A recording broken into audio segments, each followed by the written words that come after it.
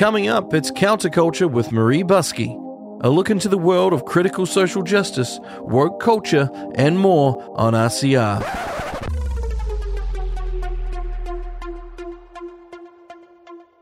Reality Check Radio.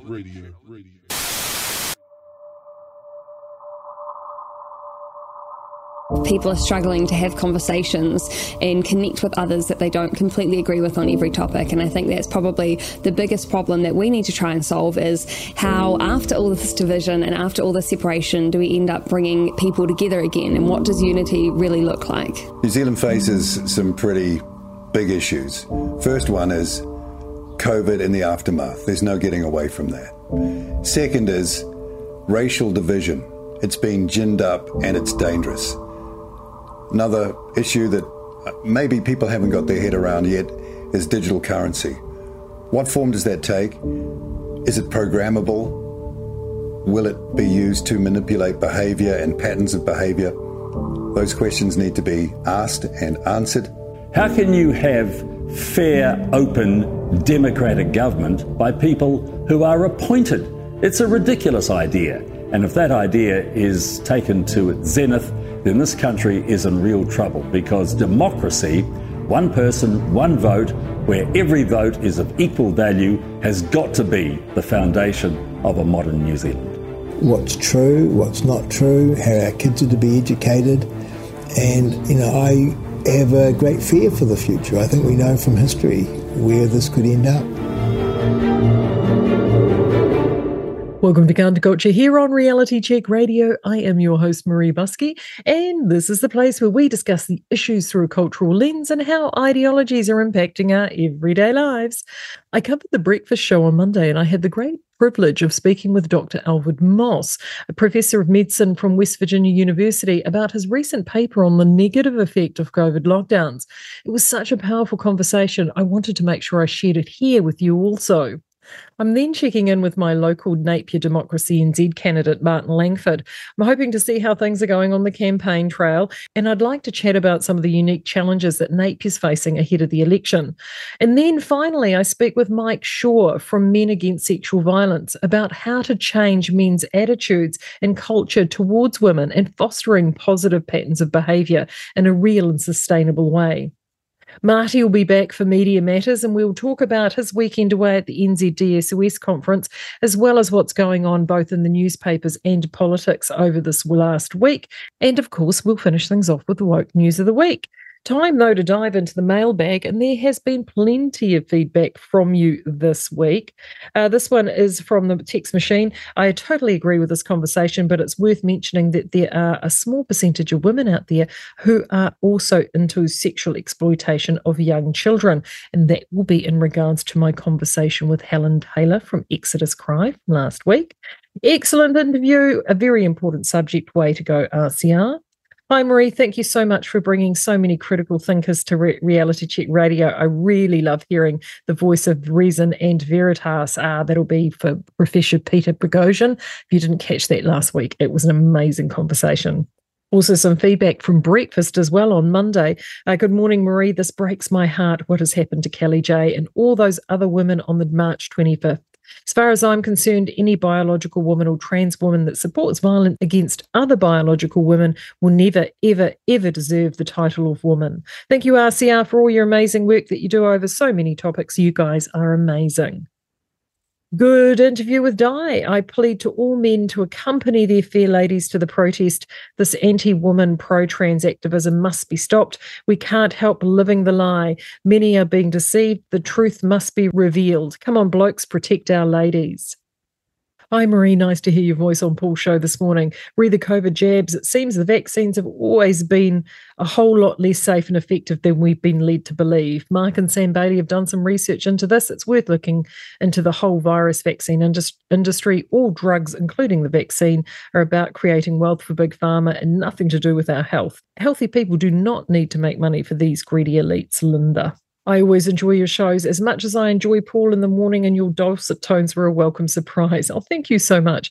Identity ideology is indeed fiction, and that's referring to the replay I did with Helen Joyce on Monday morning. Hi, Marie. Thank you for stepping in for Paul. Seamless transition. Thank you. Appreciated your interview with Alvin. Regards, Peter. Well, you've got a treat if you've missed that. I'm going to replay that interview this morning. Outstanding morning show this morning, Marie, and I loved your music too. Keep up the great work. Thanks, TJ. And Marie, you're a breath of fresh air, as is Di. Keep up the awesome work. Thanks, Maureen.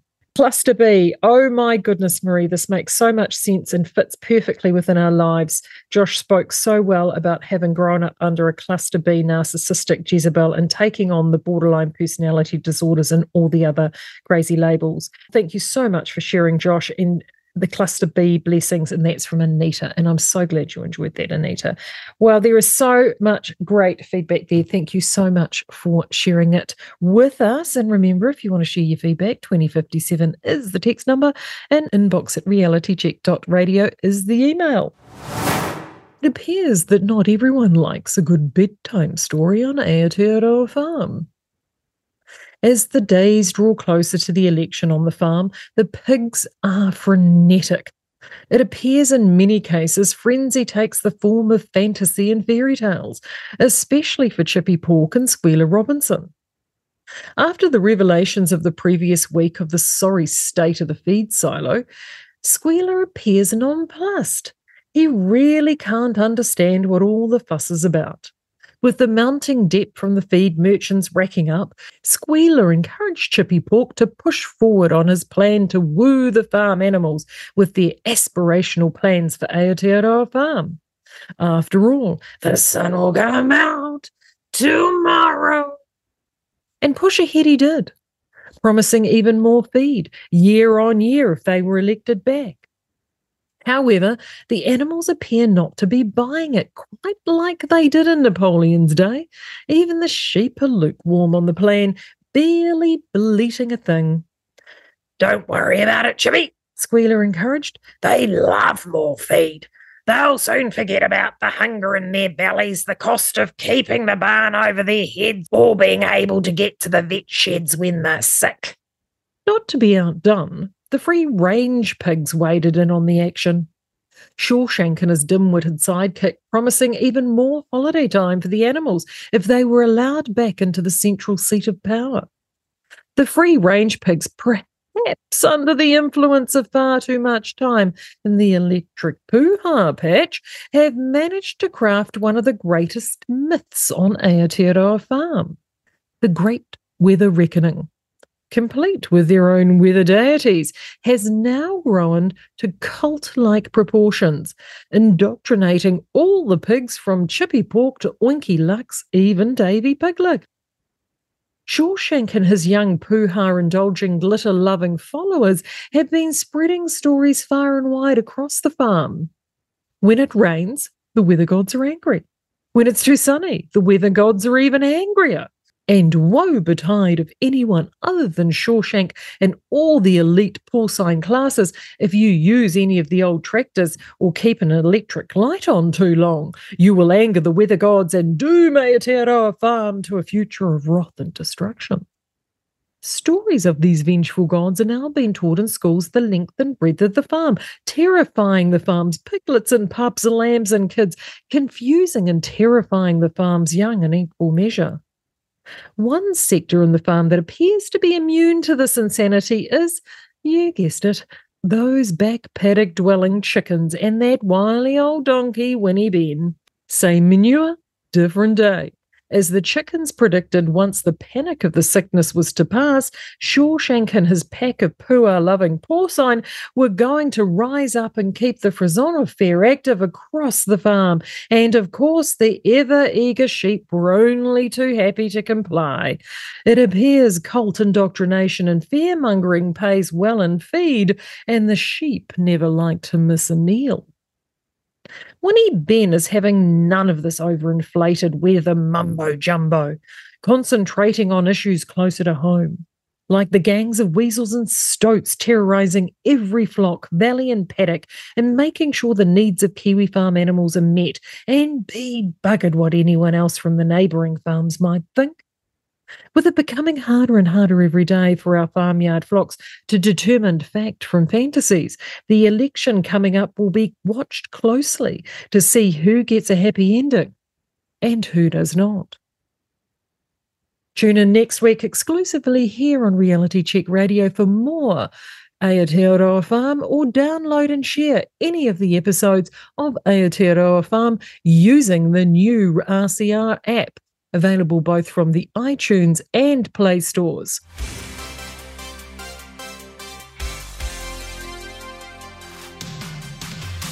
Want an easier way to listen to RCR? Well, you can now download the brand new Reality Check Radio app, both on iOS and Android. We've completed our beta testing and the app is now live. You can visit the app stores direct or find out all you need to know at www.realitycheck.radio/app. That's at realitycheck.radio/app. Our test bunnies have been hard at play to ensure you have access to everything. From listening to our live broadcast, downloading some of our incredible interviews, and checking out the latest blogs, all from the very same app. So get listening and download the RCR app now. Good morning and welcome back to Counterculture, here with Marie on RCR. I have the great pleasure to welcome Professor Alvin Moss from the University of Medicine of West Virginia. Good morning and welcome to Reality Check Radio. Good morning. Thank you very much.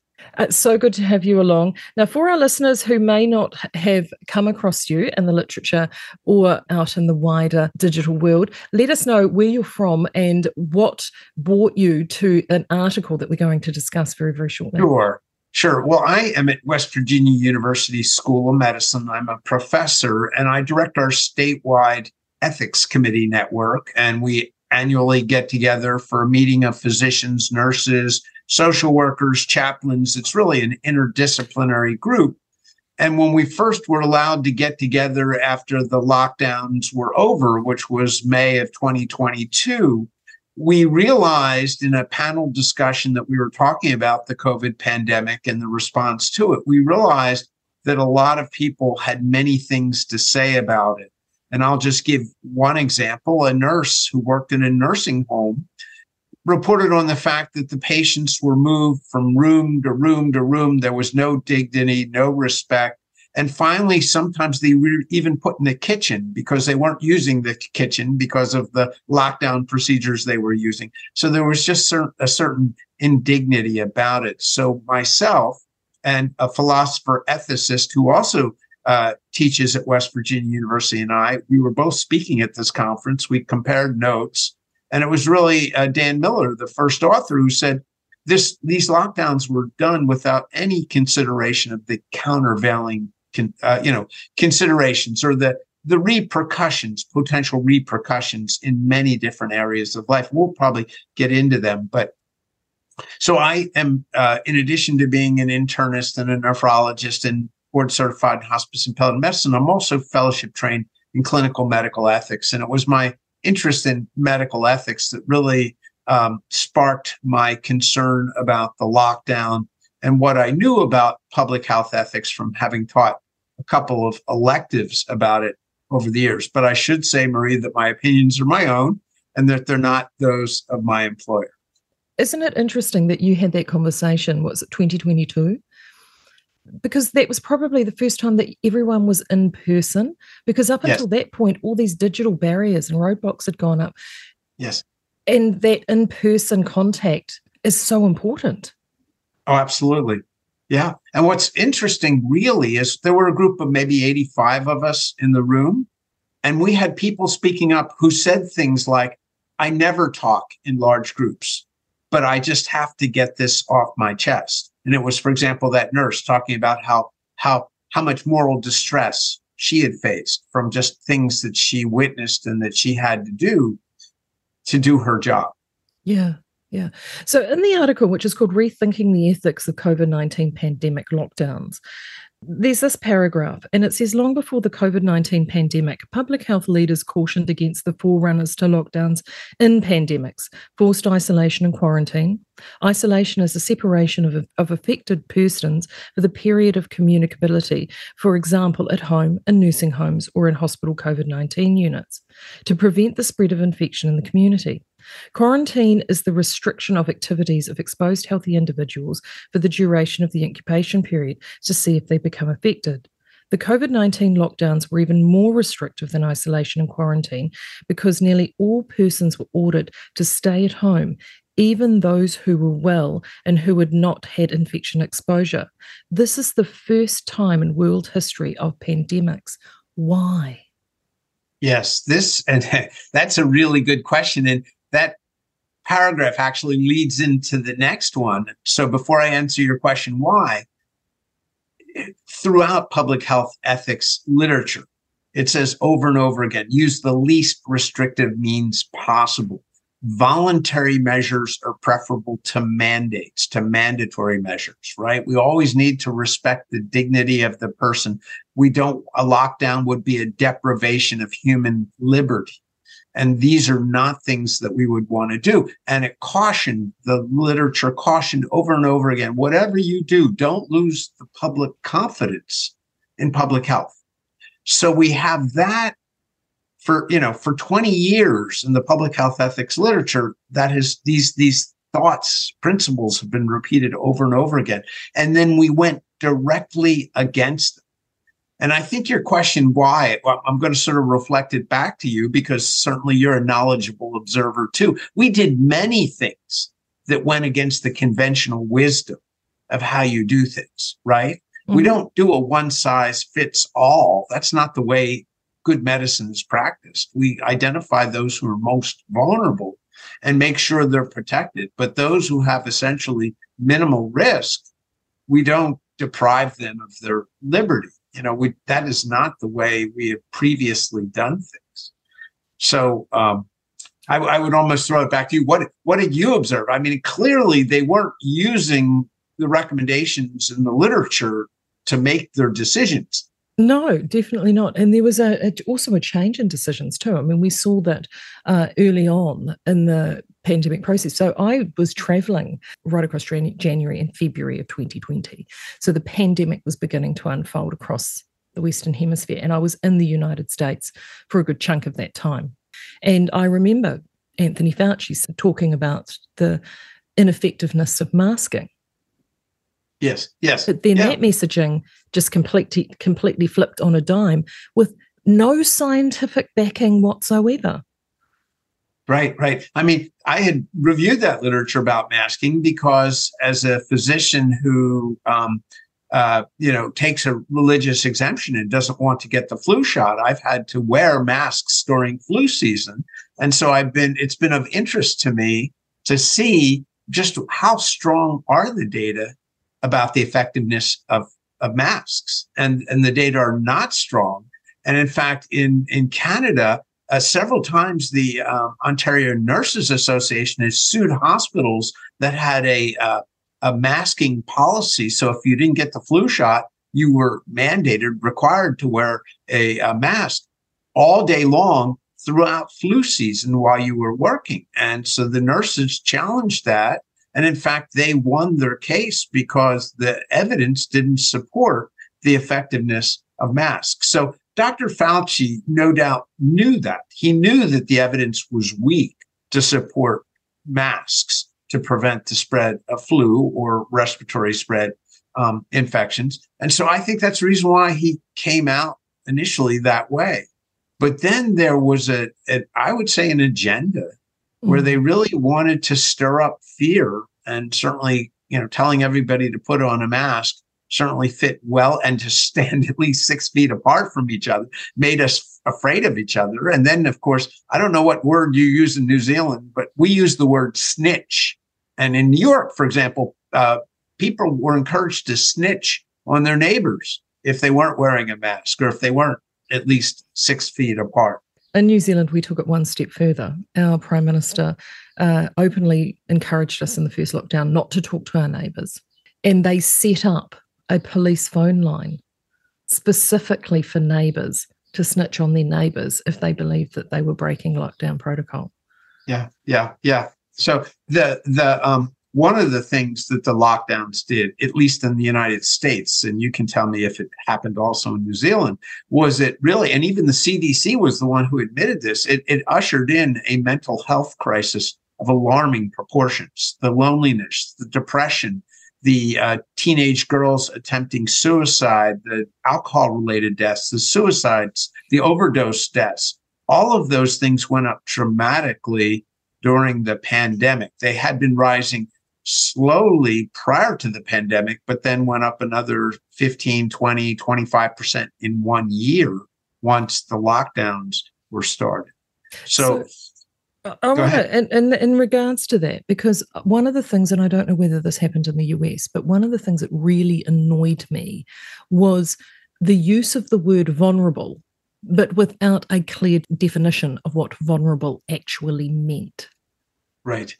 And in fact, we knew who was vulnerable early on because the CDC fairly early on said, I think it was something like, I forget what percentage of the deaths, but the vast majority of the deaths were people who were over the age of 70 and or had multiple comorbidities. And I recall one report said that on average, the people who are dying had 2.6 comorbidities. So in other words, maybe diabetes, maybe obesity, maybe lung disease, heart disease. But these were not, people under the age of 70 who were just going about their life and didn't have serious illnesses. They were not really at risk. In fact, I looked at the infection fatality rate, and it was vastly different in people over the age of 70 compared to people under the age of 70.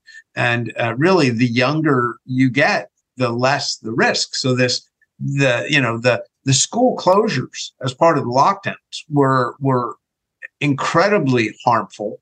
In the article, we document that the Department of Education, the United States Department of Education, does education statistics, and noted that 4th and 8th graders in the United States, in their reading and math scores, their scores were much worse than they had been in decades.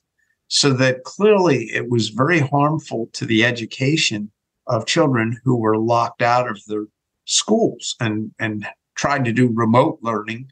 But as we learned, a lot of children weren't capable of doing remote learning because their parents may not have had internet access, or they may not have had devices for internet access. So the children, could be on their devices while other, computers weren't used for work-related things, for example.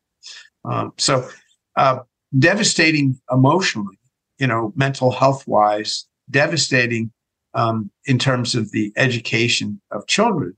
And then we could go on. We could talk about employment. We could talk about the fact that, if anything, public health ethics seeks to be equitable. It seeks to treat people fairly and to treat all groups of people fairly. So what you wouldn't want in properly executed public health interventions is you wouldn't want the lower income patients or people treated worse than people who are higher in income. But that's exactly what happened.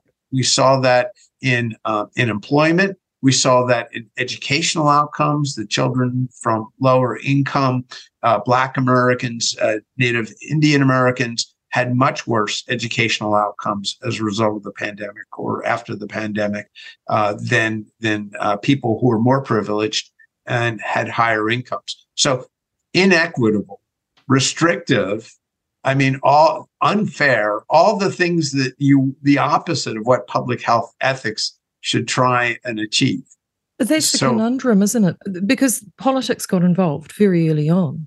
When you look at the current administration, which is like the one we have here, which is exceptionally progressive and works very, very hard in terms of uplifting the benefits and the awareness of oppressed classes and minorities. And yet, as you've just outlined, with these lockdowns, they had the exact opposite effect. How do they justify that away? Yeah. Oh, I don't think they tried to. I think they acknowledged that was regrettable. But the thing that for your listeners and certainly for everybody in the United States is, if somebody starts talking about a lockdown again, we have to ask, well, what are you going to do to protect the children? What are you going to do to protect the vulnerable? What are you going to do to protect those who have lower incomes, who maybe can't work remotely, but have to report for duty in person?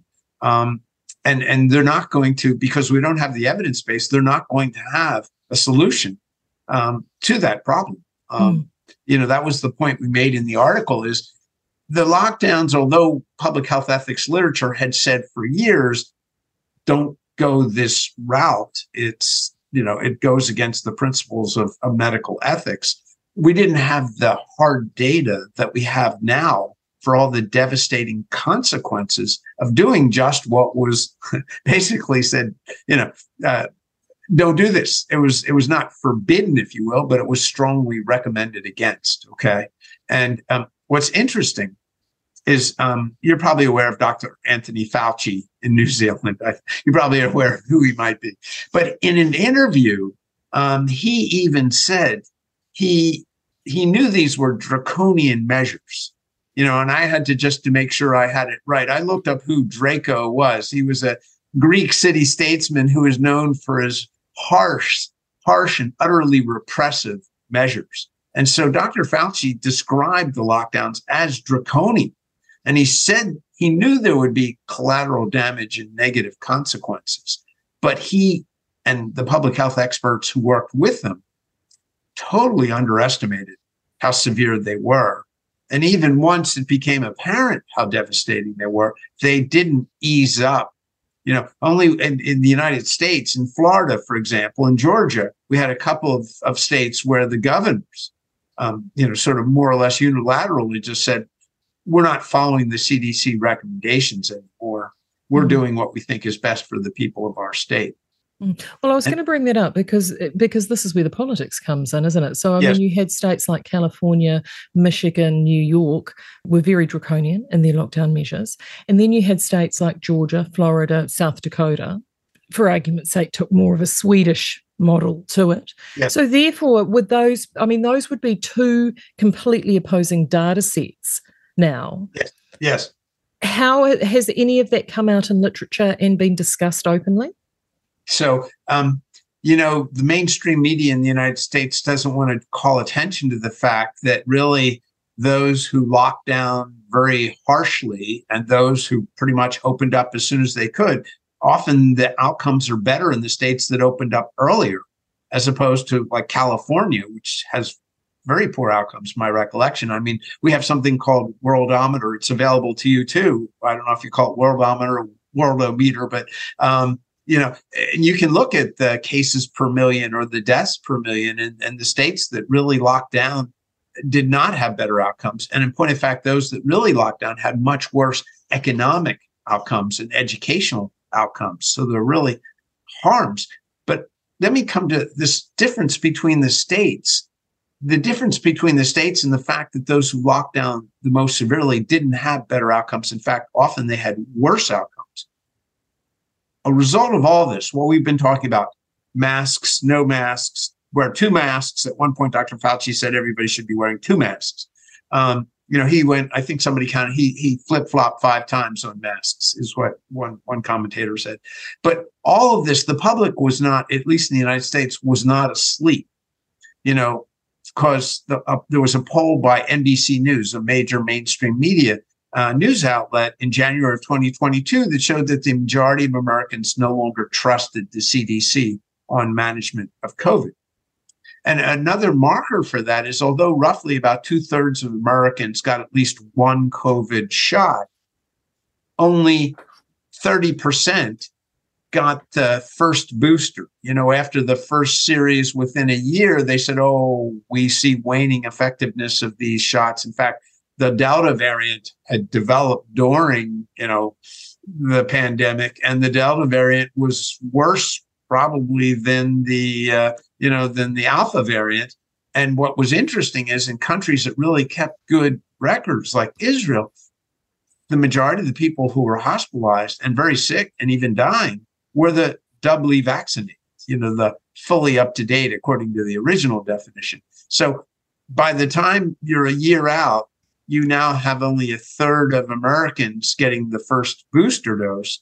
And then if you recall, a year later, then they brought out the bivalent booster, which had, some activity against the Omicron variant.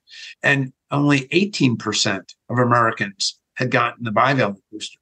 So what's going to be really curious now, especially you may have noticed just this week, the FDA and CDC just approved a new booster, okay, that's targeted against a variant that was circulating in the United States 3 months ago, but it's almost not to be found. So we have a mismatched booster.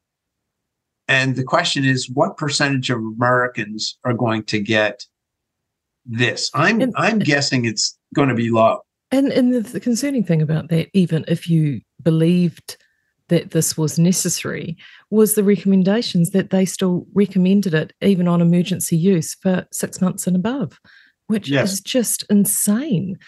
So let's unpick the thread with the CDC. I looked at that firstly, and it was released and approved on September 11, which I found slightly ironic. It is, yes. And then that whole sort of definition of madness of doing the same thing over and over again, but expecting a different result. Yes. And the mistrust, the public perception, like there seems to be a disconnect between those making the decisions and the public in which they're making the decisions for. Is that something you're observing in the United States? Oh, absolutely. So when I talk to my colleagues, when I talk to a bunch of doctors, in fact, I just recently, we were conducting fellowship interviews, fellowship in medical training, somebody who finishes a residency, you know, the internship and a couple of years after that, and then they want to do specialized training, they become fellows. And so I was interviewing a bunch of our fellow candidates, and we got into a discussion about the distrust of physicians and the medical system now in the United States. I mean, you know, when families are told they can't visit their loved ones who are dying, when they're told to wear masks and then not wear masks and then wear masks, and when they observe that the vaccinated are getting COVID just like the unvaccinated, and maybe even getting sicker than the unvaccinated. We've had 2 studies. I don't know if you're aware, the Cleveland Clinic is a well-known medical institution in the United States. And the Cleveland Clinic came out with a couple of interesting studies in June. One showed that the more booster shots you got, the more likely you were to get COVID, which certainly doesn't speak to the effectiveness of the vaccine. And then the other was that the bivalent booster did not seem to be effective against, in fact, it had negative effectiveness against the Omicron variant. So, you know, why would you trust a system where the things that you're being strongly recommended to do are turning out not to be good for your health? I mean, you know, we heard get vaccinated and you won't get COVID. And now everybody I know has had COVID, whether they were vaccinated or not. And they may have even had it several times. And I've had patients say, I got all 5 boosters and I still got COVID 3 times. You know, they say, well, maybe it was milder because I had all those boosters, but actually the data don't suggest that. In fact, you've probably been reading about immune escape, and there are virologists who are talking about the fact that, you know, people who are have natural immunity seem to be much better able to handle these new variants as they come along, because they, you know, their immune system has not been trained to respond with antibodies to a variant that's no longer circulating. See, we have a pandemic of metaphorical elephants in this country. What we had here was a interesting scenario because we were an island, a series of islands. We had a natural moat around us, and our borders closed relatively quickly. So they closed the borders, I think, within 5 days, and everyone that was told that if you're offshore and you want to get home, you need to do it now. Only a very small percentage of them managed to do it, but of course the virus came in with it. We went into lockdown at the end of March 2020. Effectively, after that original Wuhan outbreak, New Zealand eliminated the virus from its shores. And then we went into exceptionally draconian, almost pernicious-like lottery. It was almost a Hunger Games type scenario in order to re-enter your country with quarantine and the like. So what we had here was a country locking us down in order to get ready for a vaccine that everyone was promised is going to fix everything. And then this mass vaccination campaign rolled out. So we had a situation where we had vaccination prior to initial infection. What we're seeing now is a wave of sickness. Our headlines, there was one just last week, an emergency room doctor talking about the illnesses coming through his door and adults having gravely bad RSV virus and the worst flu season that they'd seen in a long time. And all of these things And as I said, we have a pandemic of metaphorical elephants running around because nobody wants to look at the overall measures in its entirety to say that, well, actually, you're now sowing what you've reaped. Right. We caused this. Yes. There's literature on the flu shot. I don't know if you know this, that people after the flu shot during flu season may not get the flu, but they'll get all sorts of other influenza-like viruses. So that you wonder, with all the immune systems that have been damaged by repeated shots, COVID shots, if people are going to be more susceptible to the flu or to other, respiratory viruses.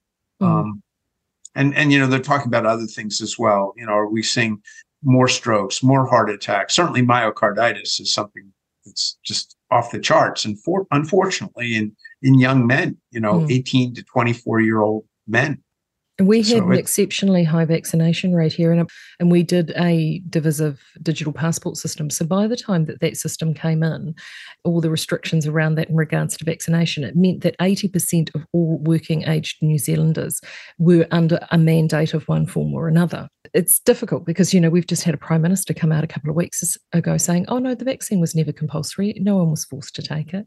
Then that brings up the question of those ethics, because you have informed consent. I mean, informed consent has been the bedrock of medical ethics. Yes. Why? Again, why? Where did it go? Yeah. And one of the informed consent has 7 elements, but one of them is an absence of coercion. It's voluntariness. It's not informed consent if you're being forced or mandated to take this, medical treatment.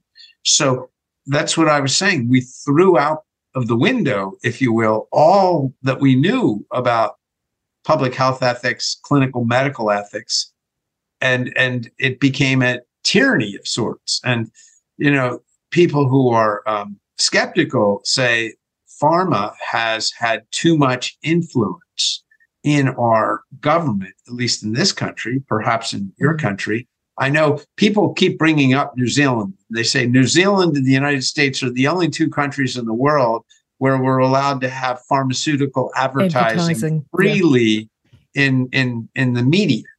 And so I'm wondering, so we have capture of our, media outlets by pharma because they represent such a large percentage of the advertising income for these stations, and they don't want to jeopardize their income, their advertising income. I'm wondering if that's the same in New Zealand. Not quite. Yes and no, not quite to the same extent. So, I mean, in the United States, I can't tell you how many shows I would see, and they'd had the show, and the show proudly brought to you by Pfizer. In this country, it was less than that. I mean, we don't actually, funnily enough, have a terrible amount of medical advertising on television for prescription medication. But in this country, it was the government. The government spent an inordinate amount on millions and millions and millions of dollars on advertising, getting the shots, making sure that you complied with COVID measures. It was blanket everywhere. Yes. You just could not escape it. It was, it made Soviet-style propaganda look like, a walk in the bucket. Yeah. And you wonder, because our government did that too, and you wonder, first of all, where'd they get all that money from? And then at least in our country, they bought hundreds of millions of dollars worth of vaccines, even before they have been FDA approved. They were already buying them, and they were already ready to be rolled out the day after they received FDA approval. So the whole process, they felt very surely there was not going to be a hitch. It's almost as if this whole thing was coordinated by the pharmaceutical companies. And there was so much money being given to the government that the government went along with that, right? It's almost that way. And certainly in our hospitalized patients in this country, everybody had the same protocol, and it wasn't working well at all. I mean, everybody got remdesivir, everybody got a steroid. And, if you got into the intensive care unit on a ventilator, you did not do well. I said at one point to the head of our, intensive care unit, maybe we should be looking at a different protocol. This one isn't working well, but The incentive was there. If you, in the United States, if a patient went on a ventilator, the hospital got another 10 or 13,000 more. If you gave remdesivir, the hospital got another 20% more for the hospitalization for a patient who was COVID. It's all the money was lined up for hospitals to just follow this protocol that really was getting poor results.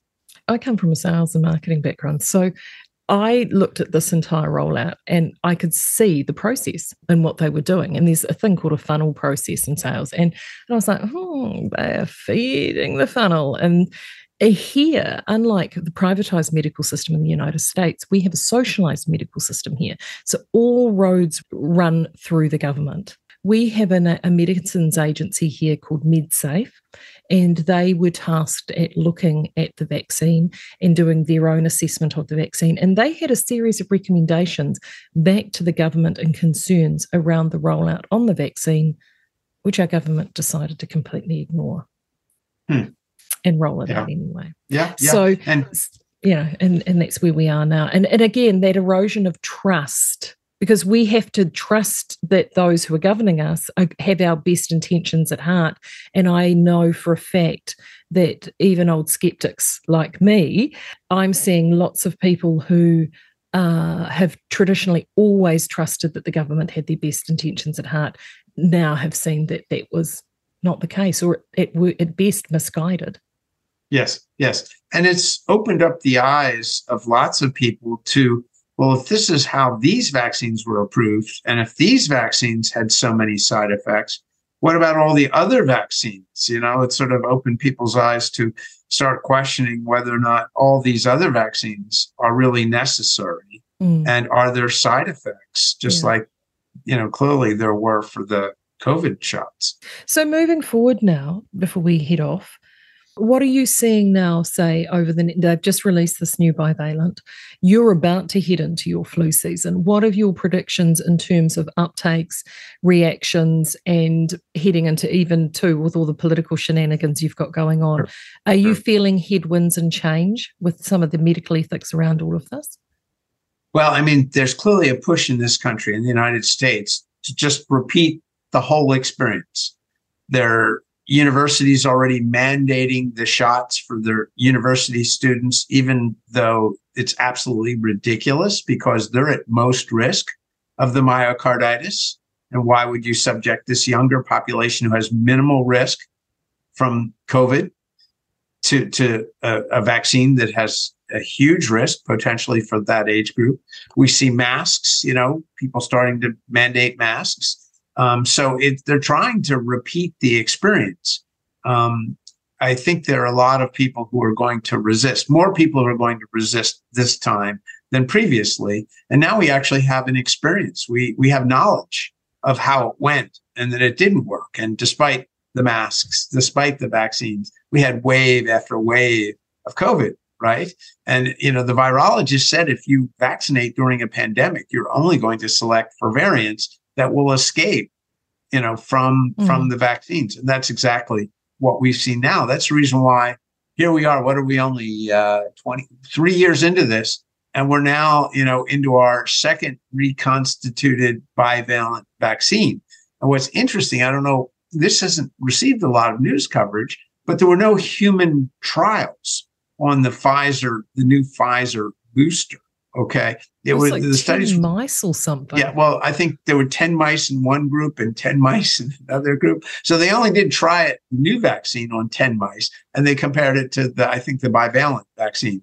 So, and all they're measuring is neutralizing antibodies, but they have no knowledge of whether that's really going to correlate with protection or not, because this is a new variant and we would need to study it to see how effective this vaccine really is in humans. But they haven't done any of that. They've made hundreds of millions of dollars on their vaccines, but they haven't done the clinical studies. I've got one other question I actually want to ask you as a professor. How are you seeing and perceiving the young medical students that are coming through when you challenge them? Because ethics is about challenging ideas. Yes. How are they coping with that? Are they already coming in preconditioned to one viewpoint, and you're actually having to shake their cage a little bit? So how are they coping? Honestly, it's taboo to talk about the whole COVID thing, because the mainstream media has so pushed it. And then what we have are our medical societies are coming after doctors and saying they were spouting misinformation. If they're quoting statistics that are true, but just don't go along with the narrative, we have excellent doctors in this country, who've lost their licenses or had their licenses threatened, who were really recommending ways to try and treat people.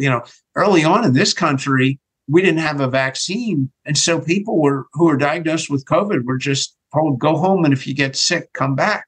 No preventive care. No symptomatic treatment, no repurposed drugs, even though there was literature prior to COVID saying that hydroxychloroquine seemed to be effective against viral replication. Ivermectin, at least in vitro, seemed to be effective against viral replication. There was literature on zinc. That zinc, once it got into cells, seemed to stop viral replication. There was literature on vitamin D boosting the immune status. So there were lots of things that could be done, but doctors who suggested those things got in trouble, which is very sad. So at any rate, the point is, with regard to the trainees now, the medical students, the residents, the fellows, it's just not an area that you can comfortably in a large group have a discussion. Off to the side, maybe one student here or there will maybe ask a question, but not in a large group, because they're afraid of what other people might think. And it's really sad that a lot of our young physicians in leadership have just totally bought into the pharmaceutical company narrative, even though if they seriously looked at the quality of the research that's been done, it's very shabby, for, 10 mice, 20 mice, maybe 100 humans. I think I heard Moderna had 100 humans in their clinical trial, but they didn't look for adverse effects. I think they just looked to see what the antibody levels were. And pretty much, if you read carefully all the news reports and statements, they say it might be effective. They don't give you any, any guarantee. And of course, we know from the first go around, the 95% effective was not true. No, or it wasn't true for long. No. And it's really sad, that horizontal policing, in a way, that has happened amongst medicine. We've seen it here, and it is really, I can understand it, particularly when you're in the grist and the mill, and I just remember it with Mr. Marie, is that you have studied and worked so hard. And he said there are points in your career, he said, that you literally will not question anything, because you need to get to that next point in your career. And if you create a roadblock or a pothole or anything along the way, that could be career ending. But what he has found really difficult is coming out the other side, is how so many of his colleagues know the ethics of lockdown, or the lack of informed consent, or any of those things is completely wrong, and they feel utterly powerless to do anything about it. Yeah, or scared to do so. I mean, a lot of our young physicians are $200,000 or $300,000 in debt, and they can't afford to lose their job because they'll lose everything they have. So they have to keep quiet, because of the system. Which then, of course, is completely cyclical around to trust, isn't it? That, that trust that you need to have with your medical professional. Well, it has been an utter joy to talk to you this morning, Alvin. Thank you so much for your time.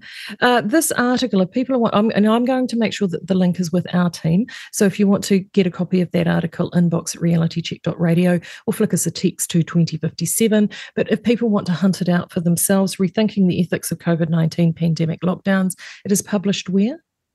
In the Hastings Center Report, came online August 8th. Lovely. Thank you so much. Don't disappear. Still more great content. I've got some replays, some of the Buskie's best bits for you coming up here on Reality Check Radio. And thank you so much again, Dr. Moss, for your time this morning.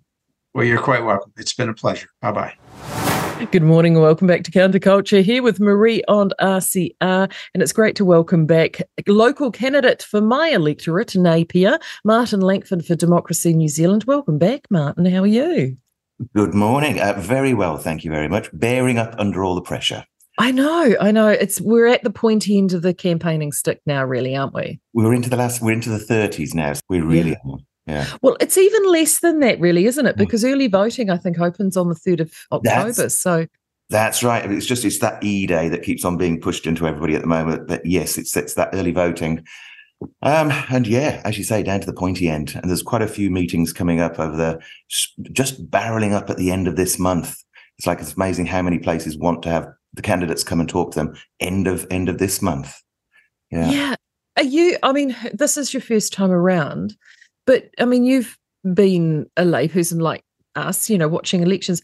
I've never seen so many people so engaged in an electoral process in this country for a really long time. Are you kind of getting that vibe from people when you're going to these meetings? The people at the meetings, yes, they seem engaged. But then there's a lot of people you talk to when we're doing our hoardings and meeting people out in town. And there are a lot of undecided still who are saying, I don't know which way to go. My friends don't know. There's a lot of talk around the dinner table and we just don't know which way we're going. So there's the engagement, but there's still the indecision, and that's quite striking. That's what really comes back. That undecided number is one that, for me, with all the talk of the polls, that's the big one that stands out. It's starting to shrink a little now, but usually that undecided's 10 to 15%. It's frequently up to 20, 23%, 25% in some polls. It's a big number. And that's what I really want to be sort of jumping in there and say, well, if you're undecided, hey, what have you got to lose? Go for Martin Langford. Go for Democracy New Zealand. And I should just most of the time say that, and I probably should do it with a cheeky grin at the same time and say, hey, it's not a wasted vote. It's a good vote if you're undecided, and certainly do vote. So, that perhaps I should jump in with that a lot more now in the last few days. The Taxpayers Union visited recently and did an event up at the Pookie Tap. Did you get an invite, Martin? No, well, I got an invite to sit and listen, so we paid for our tickets to go and listen. No, they decided that our percentage of popularity was not sufficient for us to warrant a seat at the table. So Democracy, and I'll be very careful what I say. We were advised not to make too much rumble on the evening and not to disrupt the presentation by being a bit boisterous in the background. So I and a group of volunteers went. We were all branded up. And we sat in the bar and we listened to the talk. But no, we were not invited to take part because we weren't popular enough. And we warned that if we'd made too much trouble, the same would go carte blanche across the rest of the country. So no other candidate from Democracy New Zealand would be considered. So we just thought, okay. I would be disappointed with that. I think, because let's face it, in most electorates, there isn't a huge number of people running from, some electorates there's only 2. Right. And other electorates there could be sort of up to 6. What harm is it to have, everybody there on the stage? And one of the presenters afterwards came past and talked to me, and he said, I was really expecting you to make far more of a disruption tonight. He said, I was most surprised that you didn't. And it's like, hang on. We'd been given a warning not to be disruptive, and we wouldn't have, we didn't heckle. It wasn't the place for heckling. It was just to show a presence of us being there, and people knew that.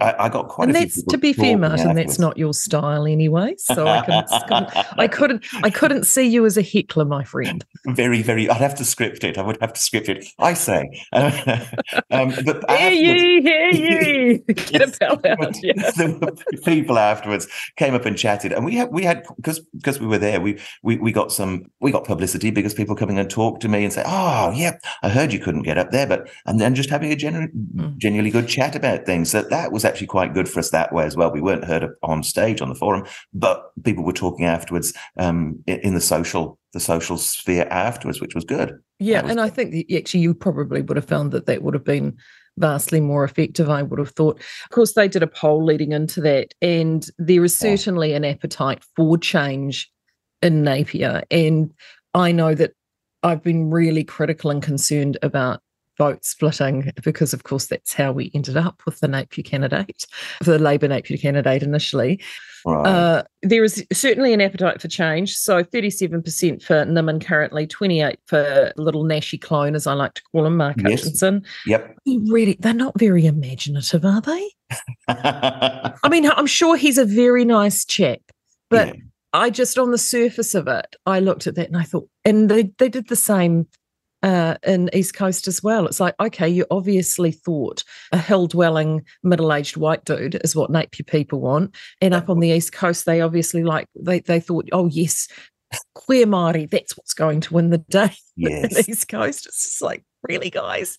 Anyway, well, it was a nice guy. I mean, he called me disingenuous yesterday, so I was up on the stage at senior citizens meeting because I dared to say that the health system was not. He said that we have one health system and it's going in one direction. And I stood up and started to give my talk on something and said, I'm sorry, but what I've been hearing, we are definitely hearing about a split, a two-tier system, and people being put in two directions when they go to the doctor, which way you're going to be funded. And he just burst out, oh, that's being very disingenuous. And I thought, oh no, I don't agree with that. Yeah. This is one of the questions I had for you about that poll. All the information I saw on that poll is from a candidacy point of view. Did they actually poll? Because Nimmin polled at 37%, Hutchinson at 28%, undecideds at 18%, which is a big number, as you said. But they didn't actually poll for any of the other individual candidates. So did they supply you with that number? Did they give you a read of where I believe I was mentioned. I better check on it. 2%. Does that make sense? I think 2% was mentioned for me. Okay. I think it was 1%. And I think that they sort of went, Martin Langford 2%. And then it went down to 1% for the other candidates. So it's like, oh, okay. At least I'm double that. But I'm just grabbing all the undecideds at that point and saying, well, that doesn't put me too badly. No. I guess it's always been perceived as a bit of a two-horse race. But last time you said that this for you is not just a one-trick pony. You are now looking at this long-term. Is that still the case? Absolutely. We're still looking, the practice is up and available.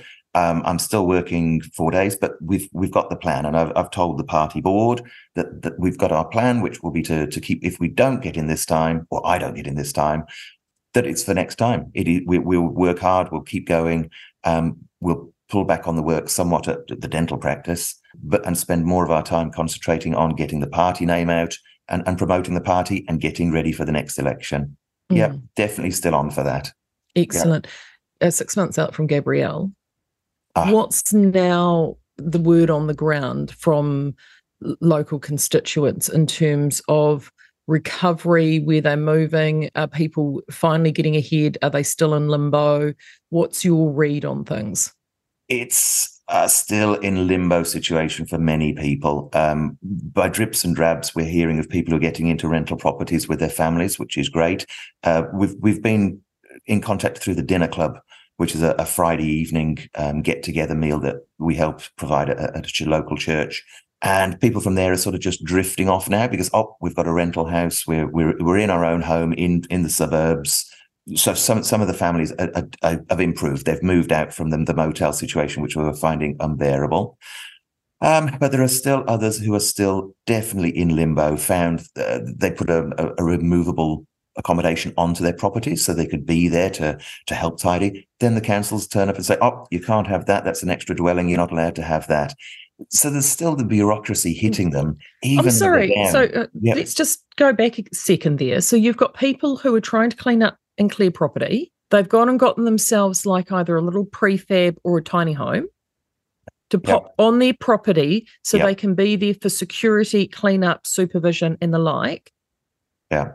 And council are coming in and saying, no, you can't do that. So people have, I'm trying to work out whether it would be council, but some official has come in and said that's not allowable. So that's ridiculous. It does seem ridiculous, and it seems to kick people when you're down. Why not kick them even further and say, so that's what we've had feedback from people that's happened to them and to their son, their families, because they've got extended families, and saying that's what they tried to do. And so whether I think there's a feeling saying, well, we'll just ignore it for the moment. We'll just carry on because it's there, and we'll wait for someone to push the point to the next the next infringement notice or whatever needs to be presented to them. But it does seem a sad state of affairs when people get that. Yeah. Yeah. One of the things that I've been quite concerned about, just looking about town, is the number of business closures. Have you noticed that? Have you pegged that? Yeah. It's a hard road to hoe with a small business at the moment. And it's quite, you walk through the, Taradale is our local. So I go up through there and see through there. Again, you see the spaces and people have moved to a different place, but the old place is still empty.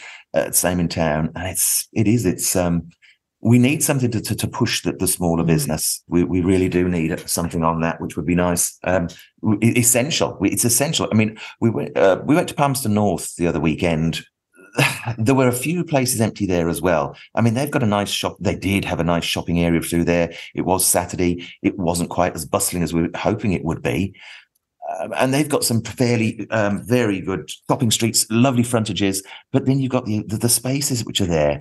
And we need the small businesses. We need to get people out. We need to get the economy going so people have got the money to go and keep these small boutique businesses. So it's not a case of you see the great big names, the big shops. It's nice to go to a place in Palmerston North had some little boutique shops. And it's like, that's what we need. And Napier City Centre was what that was really good for. You could go into Napier and you could find all these lovely little boutique shops, different. They weren't just the chain stores. Yes, you had the chain stores next door, but then you had some quirky little shop next door, and that's what makes shopping a really pleasurable experience for most people. And that's what drives people to visit Napier. Yeah, well, that is one of the things that sets Napier apart, because we don't have a mall in Napier. A lot of that really big box, what I call category killer stores, sit actually on the industrial fringe. They don't sit in the CBD. So we've always had that feel. But, you look at places like Ocean Boulevard, which is now, I think, there's one art therapy place left in there now. It's completely desolated. I know, talking to a hospitality business owner that just recently, and someone offered to take their lease. So they were like, right, we're out of here. And they were saying that whilst COVID was really tough, it was Gabrielle that was the straw that broke the camel's back. Yes, I mean, we've got hospitality is suffering without the tourism, and we're about to enter into the cruise ship season.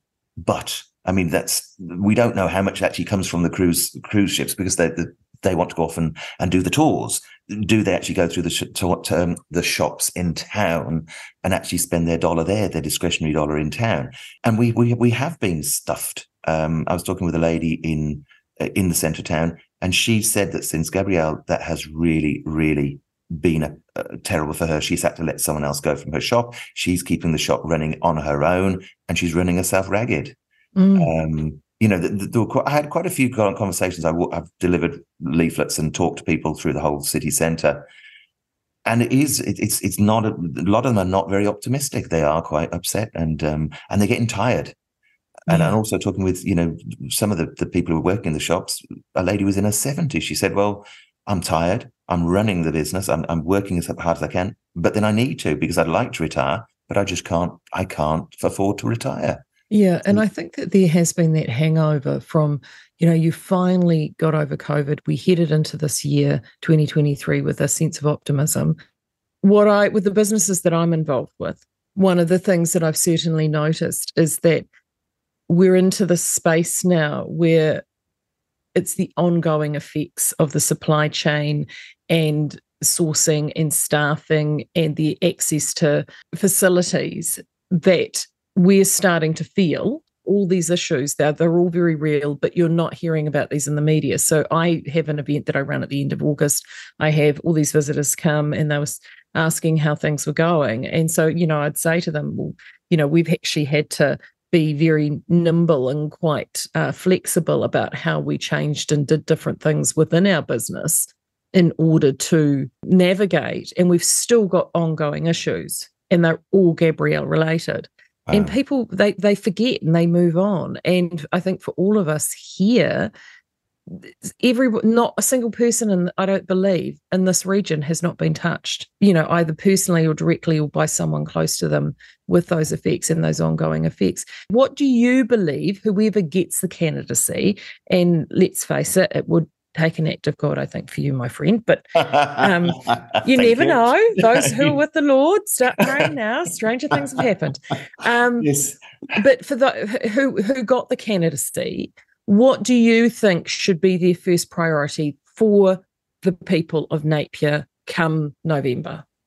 It's got to be talking on the national stage that Napier still needs help, because, as you say, it's gone quiet, and it's pushing that national drive to say, yes, money is tight, budgets have gone in different directions, but we still need to be directing resources, we still need to be directing funding, we still need to be looking after Napier, or the area, so, the greater Napier area, because of what's gone on, and not to ignore it and say, oh, it's on the road to recovery, because that seems to be the comment that comes back from central government, I'd like to call them.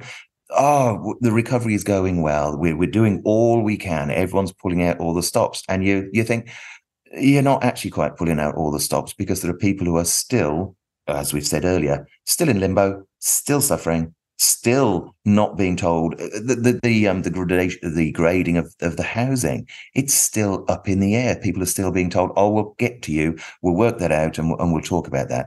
We need tourism for Napier, and we need to have our motels and hotels free and able to take in tourists. We need that for the economy here. What we don't need is and unfortunately, after Gabrielle, that got even worse, because the accommodation was taken up with people who had nowhere else to go. Those people are now leaving, but the situation in a lot of the motels is that they're not there for tourists. They've got the homeless, or we've got the people who are from housing, should we say housing corp. You've got people living in motels when the motels really need to have tourists. We need to be pushing Napier, and we need to be making it a vibrant area to excite people and make people want to come and visit again. Have you done a back of the envelope précis of how many motels and it'd be motels predominantly, I'm assuming, are in social housing? No, not as yet. No. That's something perhaps I should get when I get a spare 5 minutes. I'll go around and have a chat and talk. And that would be a useful thing to be done. There's a business association meeting coming up shortly, and that's something that perhaps would be a very, very important aspect to go in with some information on that. And so there's some homework for me. That's good, because I know that, again, the event that I hold, I mean, this is the 13th year that I've done it. I had the 2 COVID years off, but so I've been doing it a long time, and I've always had it at exactly the same venue. It's always rolled through. I have it at the end of August. It's the time of year where nothing else is rolling and shaking in the bay. Yeah. So it works in quite well. And of course, the marathon rescheduled because of Gabrielle, and it's scheduled for the same weekend. And of course, I got stuck with, I had a lot of people. I often get a big flux of people in early, but I always get a little clump at the end. And often that clump at the end is the cream for me. They're the ones that go, oh, is it still too late to come? Because you always get those people that don't know what they're doing. Yep. And you get that little extra 10 or 15% bump towards the end. Well, I got none of that. And the reason I got none of that is because there was no accommodation. And that was the one thing I got back. We can't get flights. We can't get accommodation. We can't get in. Do you know anywhere we can stay? And it was because it was taken up with the marathon. But more than that, I know the marathon people were struggling because so much of it was taken up with housing in what I call permanent, semi-permanent short stay, which it can be social housing or still people suffering from Gabrielle. So it is a real chicken and egg, isn't it? We need the people to come. We need them to know that we're open and vibrant and happy, and it's great. Like, everyone that came to my event had a wonderful time. And they're like, oh, it's so good. I mean, why aren't people coming back? It's like, well, it's also a bit tricky to get them to come and stay. We've got Robbie Williams is coming to the Mission later in November, but we can see it on social media. People saying, "Hey, we've got tickets. Has anyone got a house? We can if we got accommodation, bed and breakfast. Can we get a room?" Because they just can't get the accommodation. They want to come, and they've got the tickets. So he's mid-November, I think. So we missed out with Sting, because Sting was just after the cyclone. So that was a biggie. And But if we're still having people trying to get accommodation for the next big concerts, which are great for the region, great for us. I still look at the Blue Water, because the Blue Water, I don't know. Someone said, the Blue Water will be coming back to being a motel. It'll take 6 months. Well, I've got a feeling that has been bought up, and I think that's a far longer term solution that the government has chosen at the moment than it was deemed at the beginning. I think it was potentially going to be a short term, but I think by buying it and taking over, that is now a far longer solution for them to keep the Blue Water down in Hariri. Did they buy it off our Rodney, did they? Yeah, I believe that's the case. There you go. Well, yeah. And I mean, again, speaking of businesses, I mean, Takitimu's next door, which, that was a multi-million-dollar business that, between COVID and other financial headwinds. Yeah. I mean, that, a lot of jobs were lost there. Cavalier. Yeah. A lot of jobs lost there. That's a Gabrielle. And hopefully, Panpac's not functioning at the moment either. That's, still down. Raven's down. So you think of another two big employers on the waterfront, which got damaged severely by the cyclone and are not up to, well, I don't know what even the percentage you say they're working at the moment.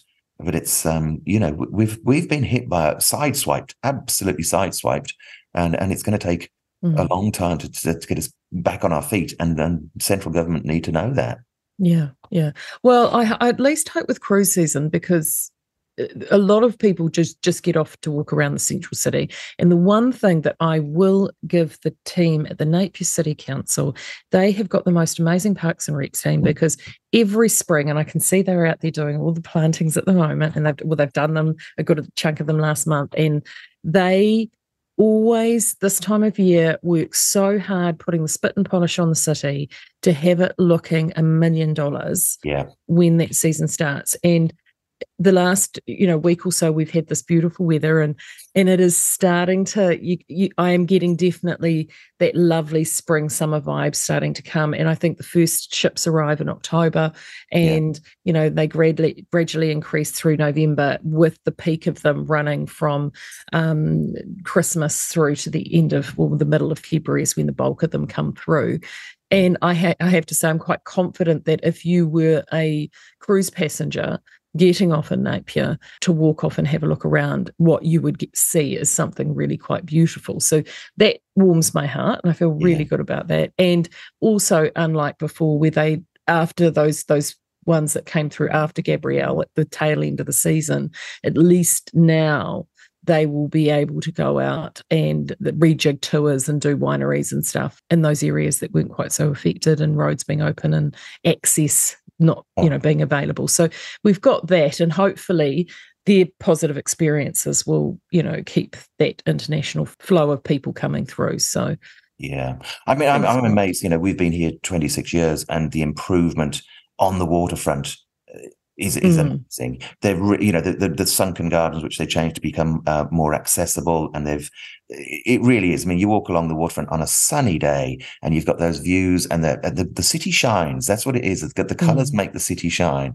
and when it's a sunny day, the whole place just seems to glow, and you get that really good feeling. You stand there and you go, "Boy, are we lucky! We're lucky to live here." And you're looking out across the Pacific, and you're saying, "This is just what a wonderful place." I remember one of the Art Deco weekends, and the sun had gone down behind. So you're in that twilight, but there was the colours of the sea, the colours of the sound shelters. They'd put those muted colours. All the buildings were glowing in that sort of early evening light. And it was magical. It really was. The place comes alive. It really does. Yeah, it does. Now, before we disappear, how is things going for Matt in Northland? He's very positive.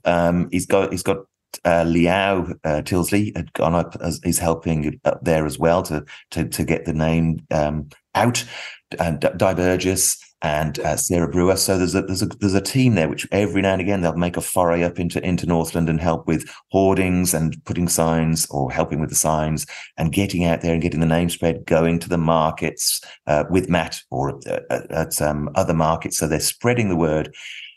And he's positive. I've just seen him. He was down in Wellington. He'd just been to a meeting down there. And I think he's been really, really pushing himself. He's been trying his hardest, and you can start to hear just that his voice was slightly quieter than it normally is, and you sort of think, guys, has he been roaring and as he starts to wear himself out? So I hope that he's keeping on top of that, and he at the meetings that we have every week, he's always full. He's up there. He's up, loud, proud. Positive. He's certainly a very positive chap. Very positive, but it must be wearing on him because he's got the travel between. He's got a large electorate, and he's been down to Wellington. He's done most of the country, North and South Islands, and he's going to be his energy levels. He's just got to be keeping those up.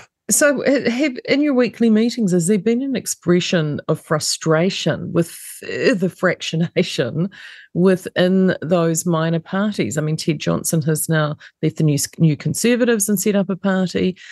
Finally, New Zealand Loyal and the Defence Alliance are now registered parties along with Leighton Bakers. So that's all now confirmed.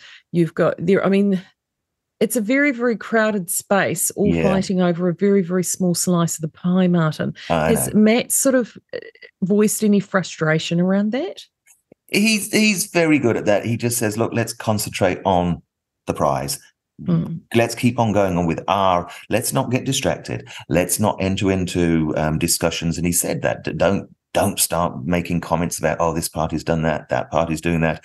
He said, let's concentrate on what we've done. We're doing it well. We're getting the name out there. Concentrate on what we're doing. Do it well. Let the others distract each other, and keep just putting to people, this is what we stand for. This is what will happen when we get in. And let's not get distracted. Accept that these things happen. Move forwards and just aim for the election. Just keep going. Excellent on that message. Thank you very much. This has been Martin Langford, Democracy New Zealand Napier candidate here on Reality Check Radio. Don't disappear, more great content still to come, including Marty from Media Matters and Woke News of the Week.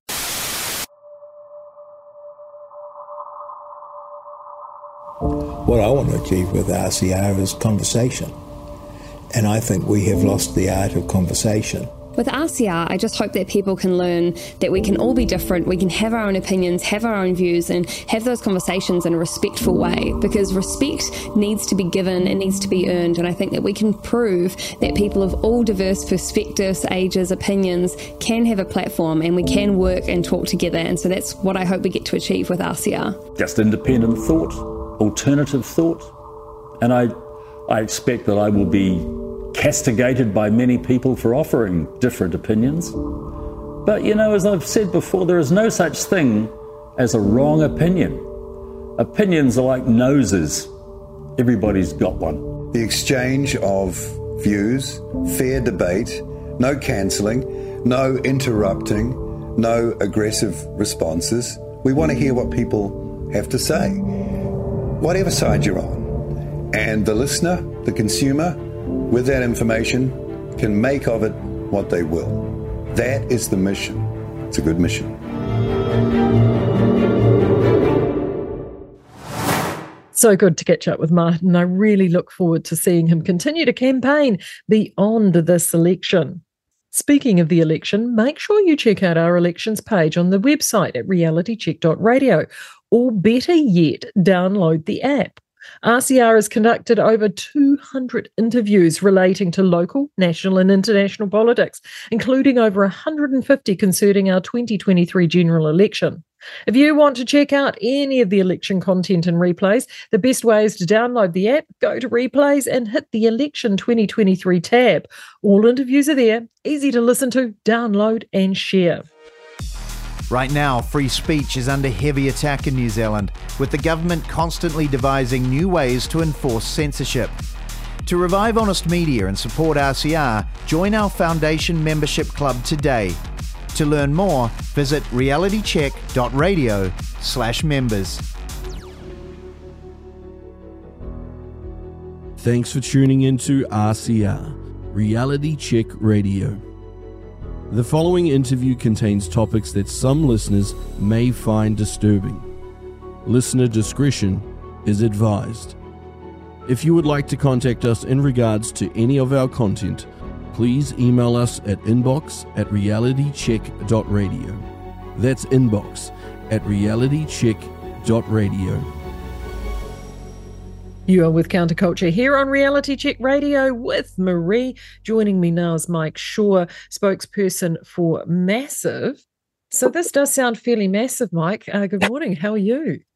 I'm well, thank you. Excellent. So for our listeners, what is Massive? Massive. Okay, Massive is I think the technical term, an acronym for, and the letters in the name mean Men Against Sexual Violence, and then also speak out, intervene, and educate.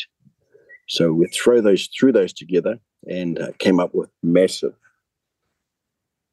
So back several years ago now, Kelvin Davis, when he first came into Parliament as an opposition MP, he had a bit more time on his hands, I would say. And he, particularly in the north here, he got a few guys together and began to talk about some of our concerns in that area of sexual violence. The case up in Kaitaia with the principal, I don't know if you remember that, but principal of one of the small rural schools had just been charged with numerous counts of sexual abuse of many of his students. So yeah, Kelvin was quite motivated. He joined with a few other guys. We had a few events.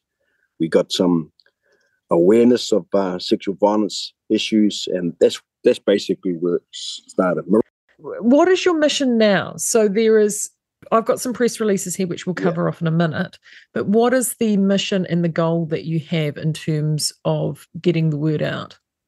Okay, well, the principles and the vision that was laid down a few years ago was excellent, really resounded with me and some of the other blokes up here. But as Kelvin got busier with the politics, there was a bit of a leadership gap, I guess. And so currently we're in the place of reforming the vision, resetting it, getting other groups established in other towns and communities, and spreading the message really, and also getting into some of the more practical sides of things rather than just events, actually making some changes, shifting men's thinking, shifting behavior, lobbying, various sort of channels, various prongs of attack, if you want to put it that way. Now, these press releases that you put out was around the sentencing of the Jazz brothers in Christchurch. Yeah. I, like many New Zealanders, saw when that happened, when that case started, and the scale of offending involved in that case, we were all rightfully shocked. Is something like the Jazz brothers case an isolated incident in New Zealand, or is it more widespread than we believe? We would like to think it was an isolated incident, but I think the reality is it is more widespread, that culture of predatory behavior, particularly around the area of alcohol and drugs, that kind of mindset of women being objects for sexual gratification, that kind of thing. I think it is a lot more widespread in our culture, and it goes back several generations. And so this is the sort of stuff that we want to address as men. We want to get the message clear that these kind of negative sexual behaviors, we can, totally within men's control, to eliminate them and eradicate that kind of thinking and behavior. Yeah, probably the encouraging thing, if there's anything out of the Jazz brothers case, was the sentencing. I was quite depressed a day or two before the sentencing. I wasn't expecting the judge to hand down 17 and 16 and a half years, and the reason why I wasn't expecting that was we'd seen quite a lot of weak or soft sentencing going on, even the week prior to that. So it's kind of refreshing to see a decent sentence being handed out. And I think that is one of the things that we're promoting, is that the sentencing for sexual crime in New Zealand needs to be toughened up, not so much because of the punitive aspect, it's not so much that, but to get the right messaging across. If there's anything men do understand, we understand the little adage, you do the crime, you do the time. And when there's soft sentencing, it communicates a message that this is something you can get away with. This is something that is not that important. So no, we were really with that sentencing. I'd been in contact with the dad, one of the dads. He would have loved to see the maximum 20 years, but to get 17 and 16 and a half, I could hear the celebration in behind him on that day. It was great.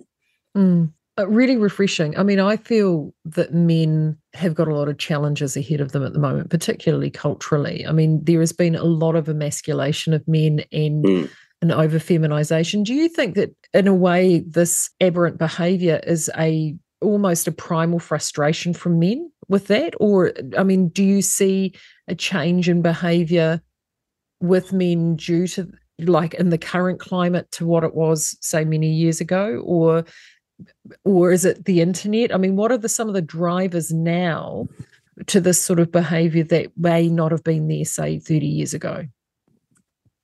Well, I actually think it's always been there. I'm 59 years old.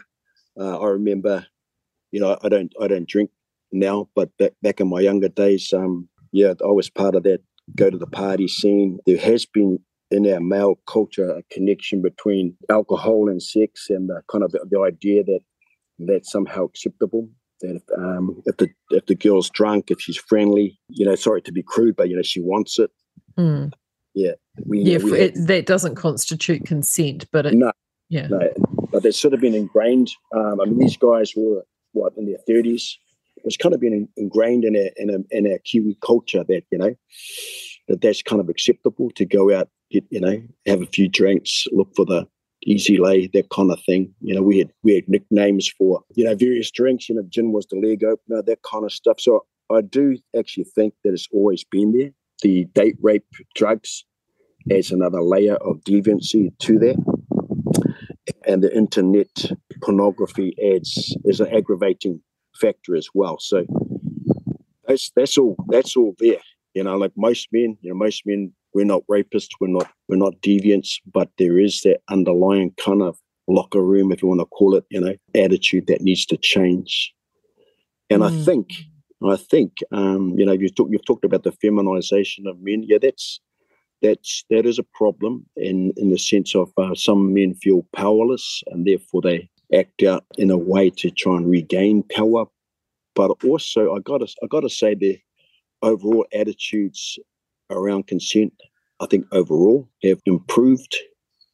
And the younger generation coming through, there's some improvements in attitudes, but the pornography undermines and sort of works against that too. About 80% of all pornography now is denigrating a woman, has aspects of violence and that kind of stuff in it. It's interesting you bring that up, because I've had interviews with Denise Ritchie, as you know, but also most recently Ellie Marie Diamond from Wahine Toa Rising, and she said porn has a massive impact, because she said the change in the pornography and the access to the pornography has created an unrealistic expectation in men's minds of what constitutes sexual intercourse or a sexual relationship. And that is a concern, I think, as parents. I mean, I've got 2 teenage sons, and I've said to them about the porn, and both my boys have said, "Oh, Mum, it's everywhere." Yeah, that's right. So 11 years old now is when children are accessing pornography. A lot of it's violent, it's denigrating, and that, scientifically, it can be shown that actually rewires your brain, sends those neural patterns, and it's just unhealthy. My children are telling me about friends of theirs whose husbands can't sexually perform because of the damage that pornography's done. It's all gone all messed up. So in an interview a couple of weeks ago, the interviewer, sort of went down the path of, are you looking for censorship? Are you looking for change of law? I think that's somebody else's battle, but what we want to communicate to our male peers is that pornography is something that you need to be aware of as harmful, and it is something that you can control. You can limit your access to pornography. You can eradicate it if you choose to. Not always easy because of the addictive nature of it, the dopamines and all that kind of stuff, but we need to get rid of that idea that it's a harmless activity. It's not, Sorry, it's wrong on several levels, You've got a quote here: "Forget excuses. Men choose rape. We need to change our Kiwi culture. Drugs, alcohol, and sex don't go together. Women and children are not objects of sexual gratification to be preyed upon. This is a male problem, and as men, we need to rise to the challenge and address this courageously together." Well, that's right. I mean, we would like to think that the Jazz Brothers are just some sort of, weird aberration that, you'll get there from time to time, a couple of sickos. But if we're to believe the statistics that 1 in 4 women will experience sexual abuse sometime in their life, that's a lot of men, primarily, who have crossed a line and gone into an area of violation and criminality. That's more than just a handful of blokes. So. But the more disturbing number, I think, within that 1 in 4 is that 97% of the men are known to the victim. Yeah. So the myth is that the sexual perpetrator is, the creepy Jazz Brothers or the creepy guy with the trench coat or that kind. That's the myth. The reality is these are our friends, our brothers, our uncles, our fathers, our grandfathers, men we know, men that we can be a positive influence on by the way we behave and by the messaging that we give to each other and pull each other up on our behaviors and start to shift that attitude of entitlement. Yeah. You're in the far north, and which is a stunning part of the country. You're up there, and the sense of community is always something that sets provincial New Zealand apart. But do you think in recent years the dissolving of that sense of community has actually driven a lot of this offending underground, or men aren't able to have those really healthy mateship relationships with other peers, which then model positive good behaviour? So then they're turning to the internet, they're turning to porn, and when an opportunity presents itself, they make poor decisions. Are you seeing that out in the wider community away from the cities, or is that just something that could be happening anywhere? Could be happening anywhere. We have, I think, probably we have some of our more rural and unique type situations in the small towns in terms of intergenerational things that go on and that need to be addressed. But I think it's not really a provincial city type of an issue in terms of sexual offending. It's not an ethnic thing. Once again, we'd like to sit in our porch in Parnell and say, it's those rough guys from the East Coast, or it's those Māoris from up north, they need to buck up their ideas. But, when you see ones like, what's the businessman, what was his name? Briley, Business Roundtable, well-respected businessman, sexual offender, the other fellow with the arts thing recently. It touches all socio-economic areas, all ethnicities, and the common factor is men. So whether we're a bunch of guys, at the rugby league club having a few beers, or whether we're corporate business office in down Auckland, these are the things that we need to address as men. Educate ourselves and believe that we can change and that we can influence this. There's too much silence, too much collusion, too much, we just keep to ourselves and won't have those uncomfortable conversations. Where do you start having those conversations? Our strategy is to have some events. Like we recently had an event, 60 guys came to it. We made it safe for them. The topic of the event was sexual trafficking and what one of my friends is doing in that space overseas. So it's a little bit safer. It's not so personal, but you get together and you hear the presentation, and then with the meal and the drink and whatnot, you start to have those one-on-one deeper conversations. We've got to also recognize that more often than we realize, that men are victims of sexual abuse, and there needs to be places they can go. So one of the groups that we support, I think it's called Male Survivors Aotearoa, and that's for male victims of sexual abuse. So you can start to own some of your own stuff and get some healing, get some support in that area. So it's just making it, like years ago was, drink driving was not considered very serious, but we've changed that. Years ago, smoking cigarettes was considered normal, and we've changed that mentality. So, you know, we're hopeful that we can actually begin to change mentalities by having consistent conversations, consistently putting a new standard in, getting men to adopt that thinking, speaking to the younger generation, changing the older generation's thoughts about these issues. So we're hopeful that we can change things. It's not inevitable that we continue to have these high rates of abuse. It's totally changeable, but men are the key. So men need to be part of the conversation. So too many times you'll have a seminar on sexual violence or something, and it'll be filled with women, which is great. It's us, the brothers. We need to pull each other up, hold each other to account, commit to change, commit to better behaviours. So if anyone out there is listening to this and they're wanting to get more information about what it is that you are doing, where do they need to go to find that information? Yeah, well, at this stage, Maria, we're really an organic organisation. We do have a Facebook page, Men Against Sexual Violence, massive. I'm not even the admin on it, but we're so organic at this stage. We don't have an office. We're under-resourced, but it's almost at this stage a conversation and an idea that's forming and growing and gaining momentum. So the best thing they could probably do is to text me. And we will have those details. So if anyone wants to get those details, for Mike, contact us at inbox@realitycheck.radio, and the wonderful Liz will get that out to you so we can make sure we can do that for you, Mike. Great, because that's what we literally did with this dad, down in Christchurch. Called him up. Hey, brother, good on you. You're standing strong with your daughter. We want to support you. So we're able to help him with some of the press releases, give him some moral support. In a man's context, sometimes it's just the moral support and, not so much the professional therapist or the professional counselor, but just a mate that comes along and says, I'm gonna walk with you in this, bro, and we're gonna try and get justice for your daughter, or we'll get you that help that you need.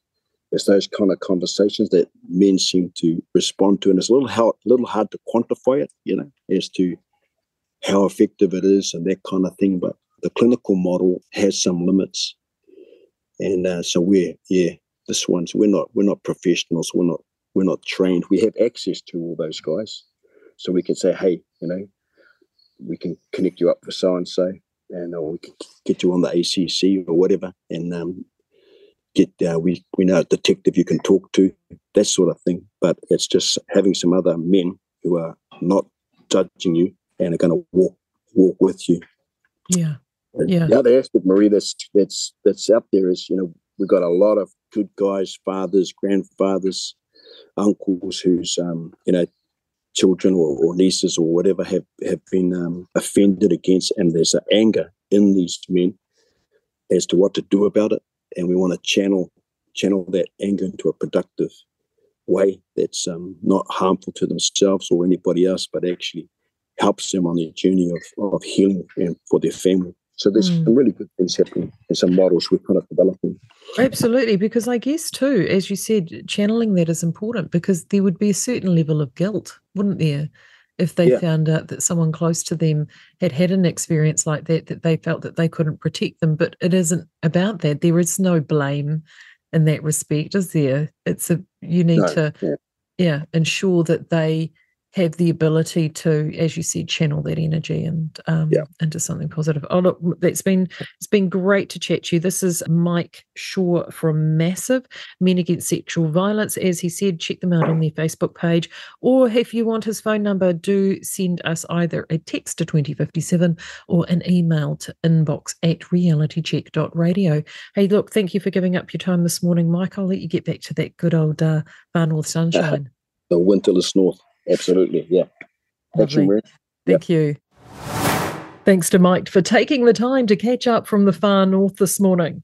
Time for some more music. In 2003, the smash hit debut album from the British teen turned music on its head.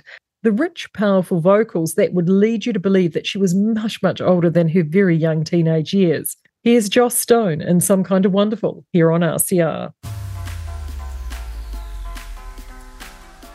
Check out our brand new RCR Foundation Members Club.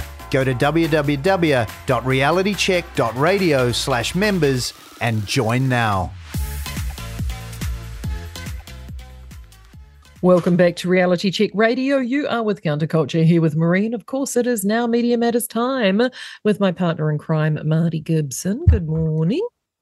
Good morning, Marie. How are you doing?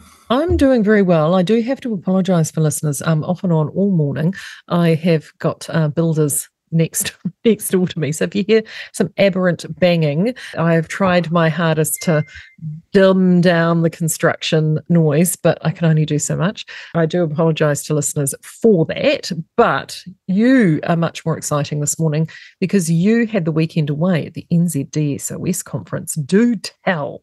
Yes, it was really great, and about 1,000 people there, fantastic speakers. There was UK cardiologist Dr. Aseem Malhotra, just a really pleasant crowd of 1,000 people at Eden Park. No media, apart from Reality Check Radio, so it was really nice to meet some of the people face-to-face who I've been speaking with over the past few months, including Paul Brennan, I met for the first time, and Peter Williams. Yeah, it was very interesting, but at the same time, when you see information presented to you that's so compelling and really just begs a whole series of questions. I've said this again and again, I'm going to keep saying it. It's not a case of, hey, this is right. It's a case of, hey, we really need to have a discussion about this. Whether it's climate change, where, Christopher Luxon's saying we're fixated on zero carbon, or the science has settled on fluoride. If we can't have Karl Popper's falsifiability as a condition of science, and often this is talked about by people who've got no qualifications in science, and you'd have to conclude no understanding of the scientific method. If we can't have a talk about, well, when is a theory falsifiable? At what point, do we say, hey, that wasn't safe and effective? Because they knew, it seems, if you look at some of the agreements coming up that are still withheld in New Zealand, but the ones that have been released from various countries, South Africa being the latest, they described it as an aspirational treatment. It really is a jarring contrast with the government's safe and effective mantra. Yeah. So, there were great speakers. Did you feel it was an uplifting event? Like, did you come away from there was a collective being together in that group, and the energy of like, we're not alone? Yeah, you always get that when you've been gaslit as hard as we have. You've been characterized as being low information or paranoid or angry or right-wing or any number of things that you're not. Yeah, and we're going to touch on a bit of that in a minute too, aren't we? Yeah, you meet people and they're also not. They're just concerned about the wisdom of injecting pregnant women with a gene therapy that's been tested maybe on 20 pregnant mice, because it wasn't ethical to test it on pregnant women. And yet we've got Ashley Bloomfield waving them through, and then you've got people like Dr. Matt Sheldon, who was deregistered for urging caution to his pregnant patients, saying, maybe hold off. It hasn't met the normal standard of testing that is required to inject this into pregnant women. It was uplifting, but it was jarring. It's jarring to see that politicians and media have really circled the wagons and had that sort of talk you see in gangster movies where the leader of the gang says, if one of us goes down, we're all going to go down. Nobody talks, everyone walks, Yeah. Because they're at the point now when they're probably knowing that there's enough information out there to justify them at least being charged with something.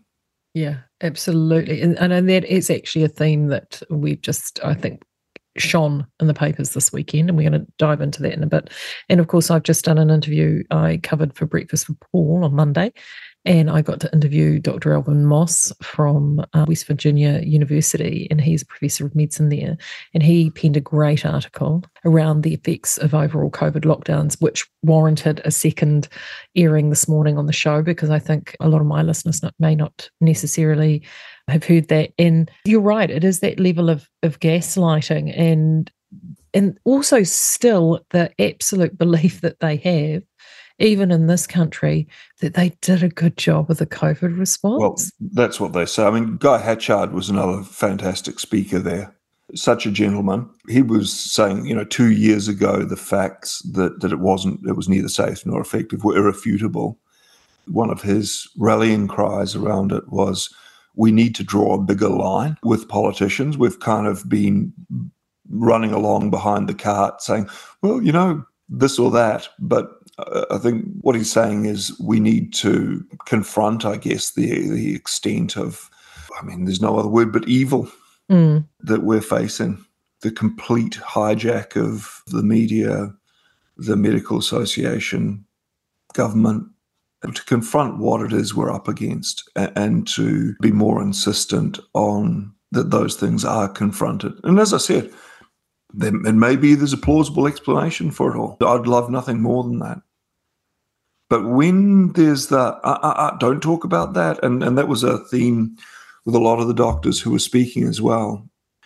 Something Dr. Malhotra said. Early on, there was a pretty strong signal that something was up. And his contention was basically what happened was we were going through the slow pandemic of heart disease that came from bad diet and a few other factors. Of statins. I know he's very big on that. Yeah.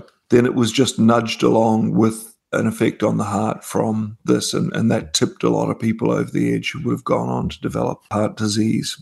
But he said when he had raised this with his colleagues, one of the things a lot of them said was, well, don't say anything. For people who have found themselves among others and labelled as the freedom movement or anti-vaxxers or given whatever label, as the Jews and the Gypsies know, whenever the government's blaming you for everything and giving you a name that starts with the, it pays to make travel plans.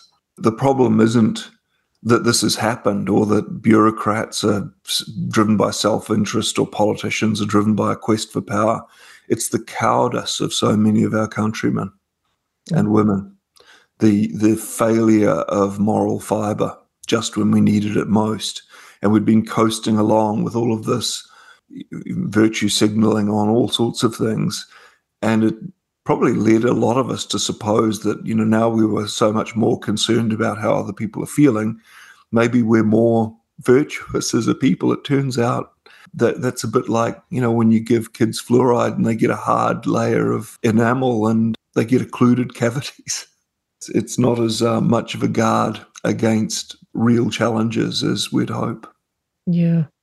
Hatchard too, he put out a great report on Monday. Now, because you're away, I thought I'd be good and maybe dive in, expand my watching a little, and I saw that there was going to be a head-to-head on The Nation between Aisha Verrill and Shane Reti, with our both combined interest in overall general health policy, not just COVID policy.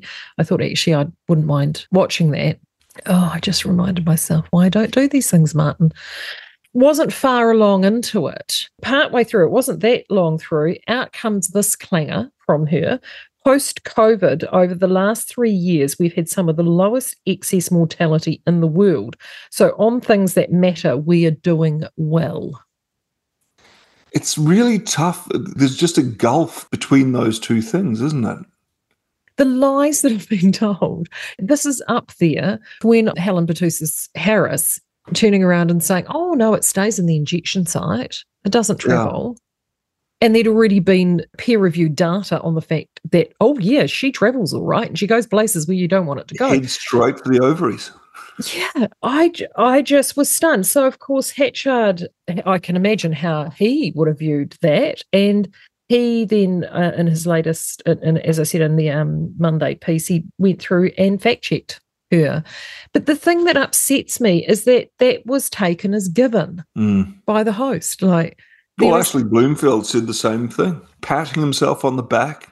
Our response worked. We're one of the only countries in the world to have a negative excess death. I think it was Guy Hatchard analysed that and said, you can come up with that, but you've got to take one of the years where deaths had already spiked after the first wave of vaccine, and then it dropped off. And so it doesn't work unless you follow a trend that comes from before a factor that has altered the trajectory of deaths. And I mean, the reality of it is that you don't have to believe us or believe Ice Revere. All you need to do is go and have a look at Our World in Data and put that information in there and do comparative graphs between highly vaccinated Western nations and then nations that didn't vaccinate so highly, and particularly in the Western canon. So, I mean, think Bulgaria, think Hungary, and even Scandinavia for and actually have a look at some of those numbers, and you can see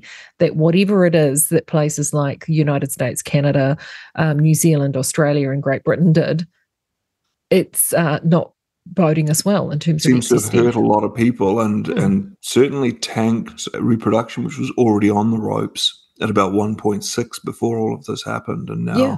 And now the Japanese, actually, I read that the Japanese are now very, very concerned about the rapid, sharp increase in their ageing population. Their birth rate is something like 1.3, and they've had a huge campaign to get as many older retired Japanese back into the workforce because the young ones are just simply not coming through to replenish them. So they're looking down the barrel of a crisis here.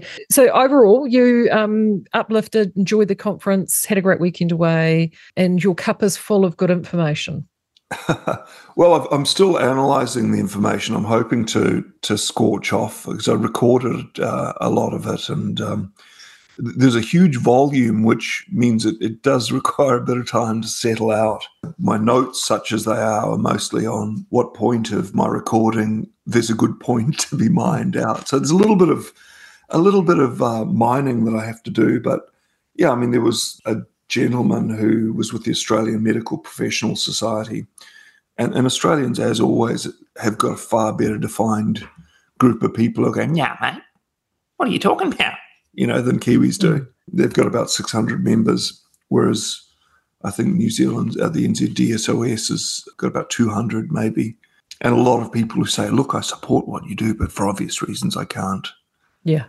I can't be involved because, my wife's just got a black granite bench top that it's cost us a fortune, and those new car payments can't stop being made.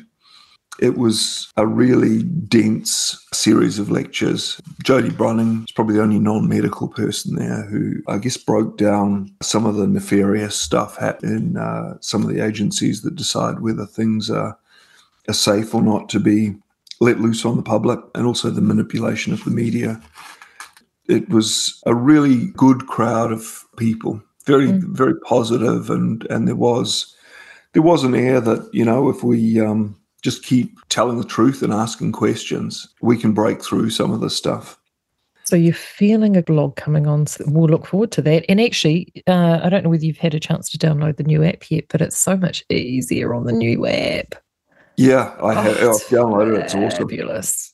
Honestly, it's like, I know that I'm going to gush about this, and I know that sounds silly, but if you're somebody like me who repels technology, anything like this that makes your life easier, you will love. And I have to say, if you've not downloaded the new Reality Check Radio app yet, you need to, because it will make your listening much easier, being able to share stuff much easier, being able to access things like Marty's blog much easier. It's just, one doesn't like to grumble, but that live player was a dog, wasn't it? Oh, the previous one, yeah, it was a shocker. The number of cutout and the difficulty sometimes maintaining the thread of what people were saying when you lose a chunk here and there. It looks great. As usual, it's an elegant thing. No, it is really quite wonderful. Something that is very inelegant, though, is definitely the theme. We talked about the theme in politics this week, and we're not going to dive too much into the weeds, but one of the things that leapt out to me across, particularly in the weekend's paper and what I've seen before and after, there is, I think, two main things. One is all of a sudden, after the pre-foo, and the realisation that Grant's eaten all the pies, and it really is, as you said, it's the world's greatest turd, that Treasury sort of tried to put a little smattering on glitter, and Grant thought, well, they didn't shake enough. I don't think they shook enough. So he was out there trying to sort of say, well, I don't know what all the fuss is about. It's not that bad, even though it was markedly worse from what he'd put out in the budget in May. Well, even though it's horrendously bad. I mean, $100 billion of debt. And, there's that thing where he says, "Oh, we've done this, and and they haven't spent a lot of time saying that." Imagine being given $100 billion. What could you do with that? $100,000 million. Well, do you get the feeling, and this is the feeling I got, that all those PR hacks on these six-figure salaries actually had the whip cracked this week? Because everything right across all 4 editions that I covered and had a look at, there were stories. They've obviously decided, okay, well, there's no point talking about our policy anymore because everyone can see straight through that and it's an absolute waste of time. Let's attack national tax policy. Let's attack Winston. Let's attack David Seymour and his supposed conspiracy theorists on his list. Let's just go and do that and try and create as much fuss in the other direction, because certainly we can't actually talk about our stellar track record, or B, what inspirational change that we're going to bring to the nation afterwards, other than, we're going to increase the minimum wage year on year for the next, if we're elected for the next 3 years. It really was quite astounding. Feature pieces, opinion pieces, in-depth analysis, it was all the same. Yeah, I think you're right about that. And the other thing that you raised that I thought was, it seems that you read some of the columns and you think, it doesn't really sound like you. Did you sort of get given this as, some journalists do get given press releases and then put their own little sort of nip and tuck on it and stick their name on it so they Herald can... on Sunday, you know what we're saying. Yeah, I think some of the regular columnists might be being given columns to... There was certainly a shift in tone with a few of them. Yeah, and data. A bit more data. I'm not going to go and name names. And I was like, you didn't write this. There's no way on earth you wrote this. But that's where I think that PR machine has gone. So back to my theory around column inches. Remember I said to you way back when, 6-8 weeks ago, if the election was going to be won on column inches, Winston was going to win the day. And this was when he was still polling at about 3.5%. He's now nudge that up. Depending on which polls you're looking at, he's either right on the doorstep at 5% or he's walking through. He's still getting those column inches. He's still, whether they be positive or negative, I don't think he gives a rat's. I think as long as he's in the paper, he's happy. Well, he always looks happy when they put him in the paper. Don't get that, because he does look kind of nasty when he scowls, but they always find a nice photo of him. Yeah. So he's there and they're panicking. You can see that there's an absolute look of fear and panic that he could be there. So there is much malignment now of all the other parties outside of Labour Greens looking for these errant candidates, these candidates that could be have nefarious ideas. Yeah. And especially when you see them, they're going, oh, no, I have now come to my senses. I no longer think these stupid thoughts. Hamilton East MP Ryan Hamilton, had some very valid concerns about fluoridation, that really it's not good enough to brush off as you're stupid if you think that. It was very interesting also listening to an interview. I think Rodney Hyde did an interview with Matt King, who, of course, is leader of Democracy NZ up in Northland. But one of the most revealing things in that interview was him saying that he was told, look, if you aren't all in with climate change, there's no place for you in the National Party. If you're going to question the mandates, there's no room for you here. And, so he left, which good on him, good on him for having the courage to match his convictions. But he said he knew of a few other national MPs who just swallowed it down and, I'll lose my job if I don't do this, which is, of course, why a lot of people got vaccinated as well. They didn't want to. The amplification of obedience, good, critical thinking, bad, I think at an absolute fever pitch now. I mean, you look at Act, 5 candidates gone, 3 considered aberrant thinkers in terms of having anti-vax or against that sort of main narrative idea. That the one you mentioned, even Labour, they dug out one from 2019 because she had very clear ideas on the Gardasil vaccine. It's again trying to set this message all the way across that this is the prescribed set of ideas. You must adhere to said prescribed set of ideas across the entire political spectrum. And the minute you deviate from that set of ideas, you are smacked with a label, often, as you said, begins with the, and cast aside as someone that should not be taken seriously. I really do hope from a voting perspective that I just have this little inkling that there is going to be a surprise for many of these mainstream parties, that people and voters have seen through it. I've spoken to 2 friends in the last 24 hours, and they're just trying to solidify where their vote's at. And they were bouncing up between 2 different parties, one of those parties being New Zealand First. And neither of these people would be people that I didn't even think that they would consider going there. Both said exactly the same thing. And one of them doesn't keep up with polls. It said, look, if he's looking like he could possibly get in and he needs a little bit of a nudge to get there, I think I will vote for him. And I'm like, well, actually, that's where things are at right now. Yeah. And I think that's the place where there are a lot of voters out there, whether they be in the Freedom camp or in the ACT camp or even in the National camp with some of the national policy that's come out, which is a little bit more global and climate positive thinking than I think some of them would care to admit. Yeah. Who are looking at Winston thinking, I think we might need to go there. I'll be intrigued to see. Yeah, well, I mean, Kirsten Murfitt's in at number 11 on New Zealand First list, and I don't know the exact number of what they need to get for her to get in. I think it's maybe just under 7%.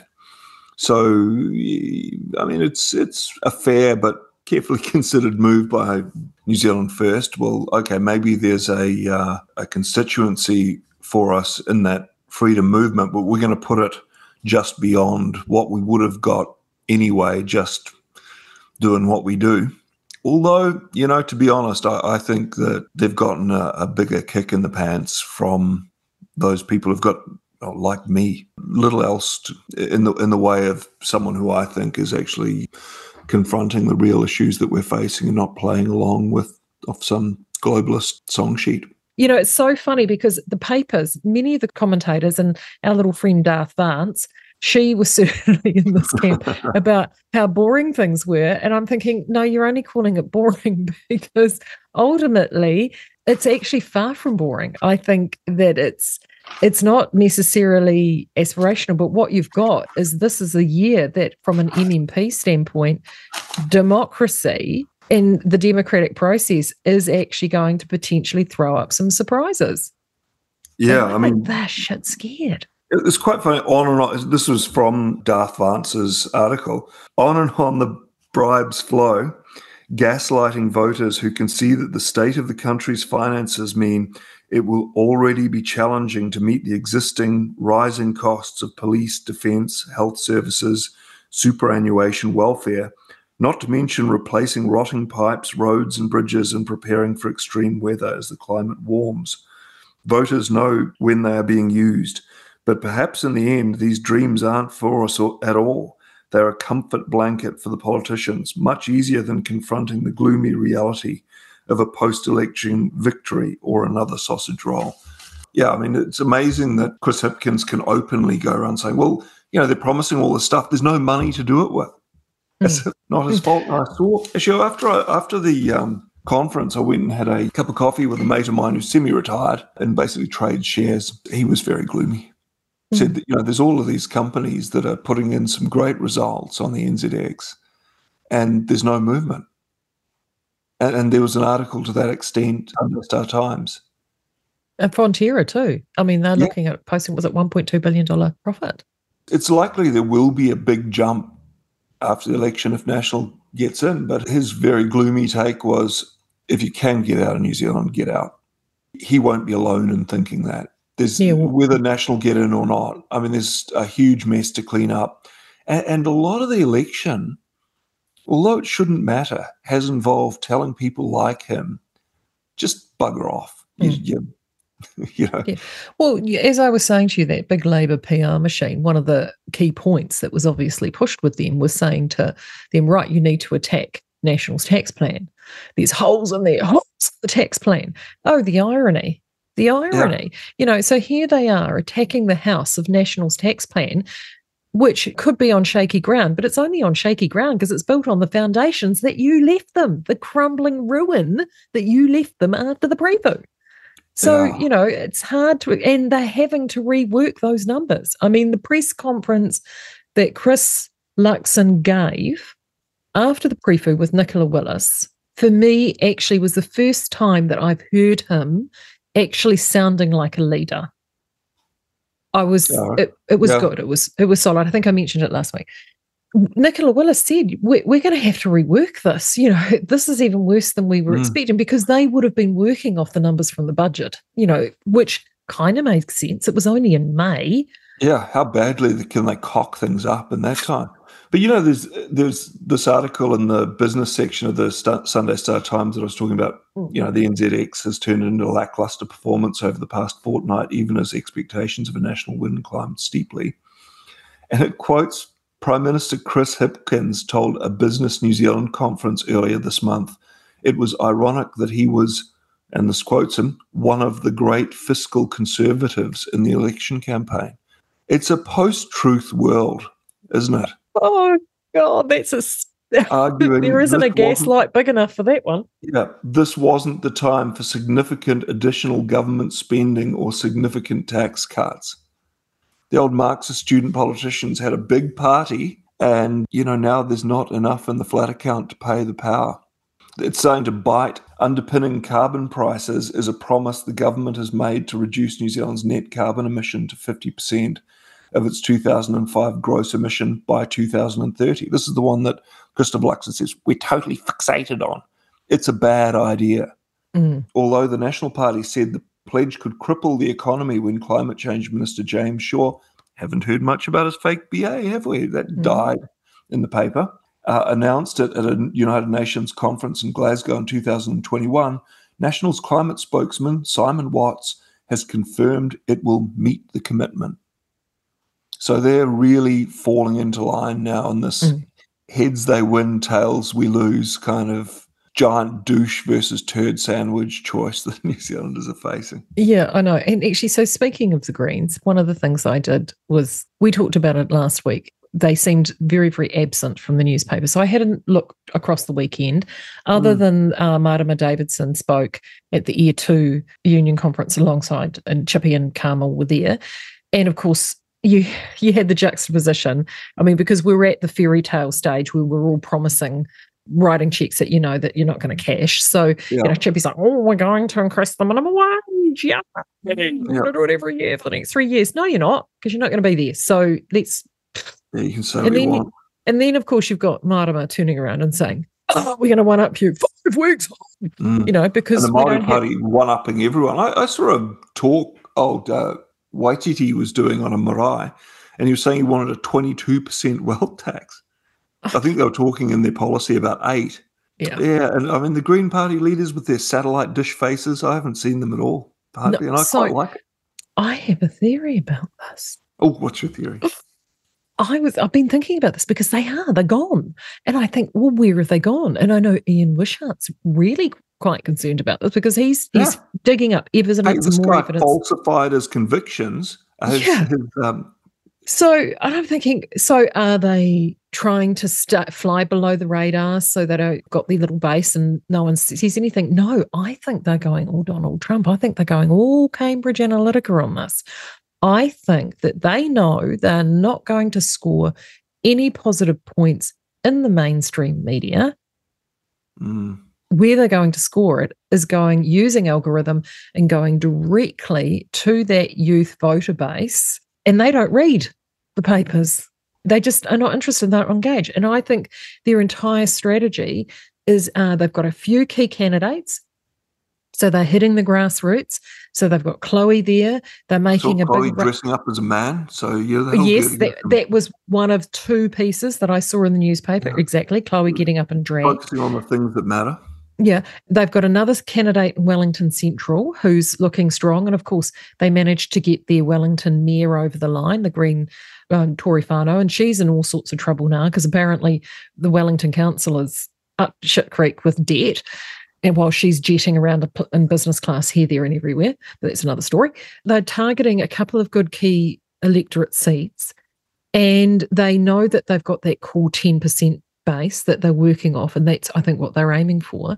They are hitting the algorithms. I think you'll find where all their news, where all their PR, where everything sits isn't actually on what we're seeing in print per se.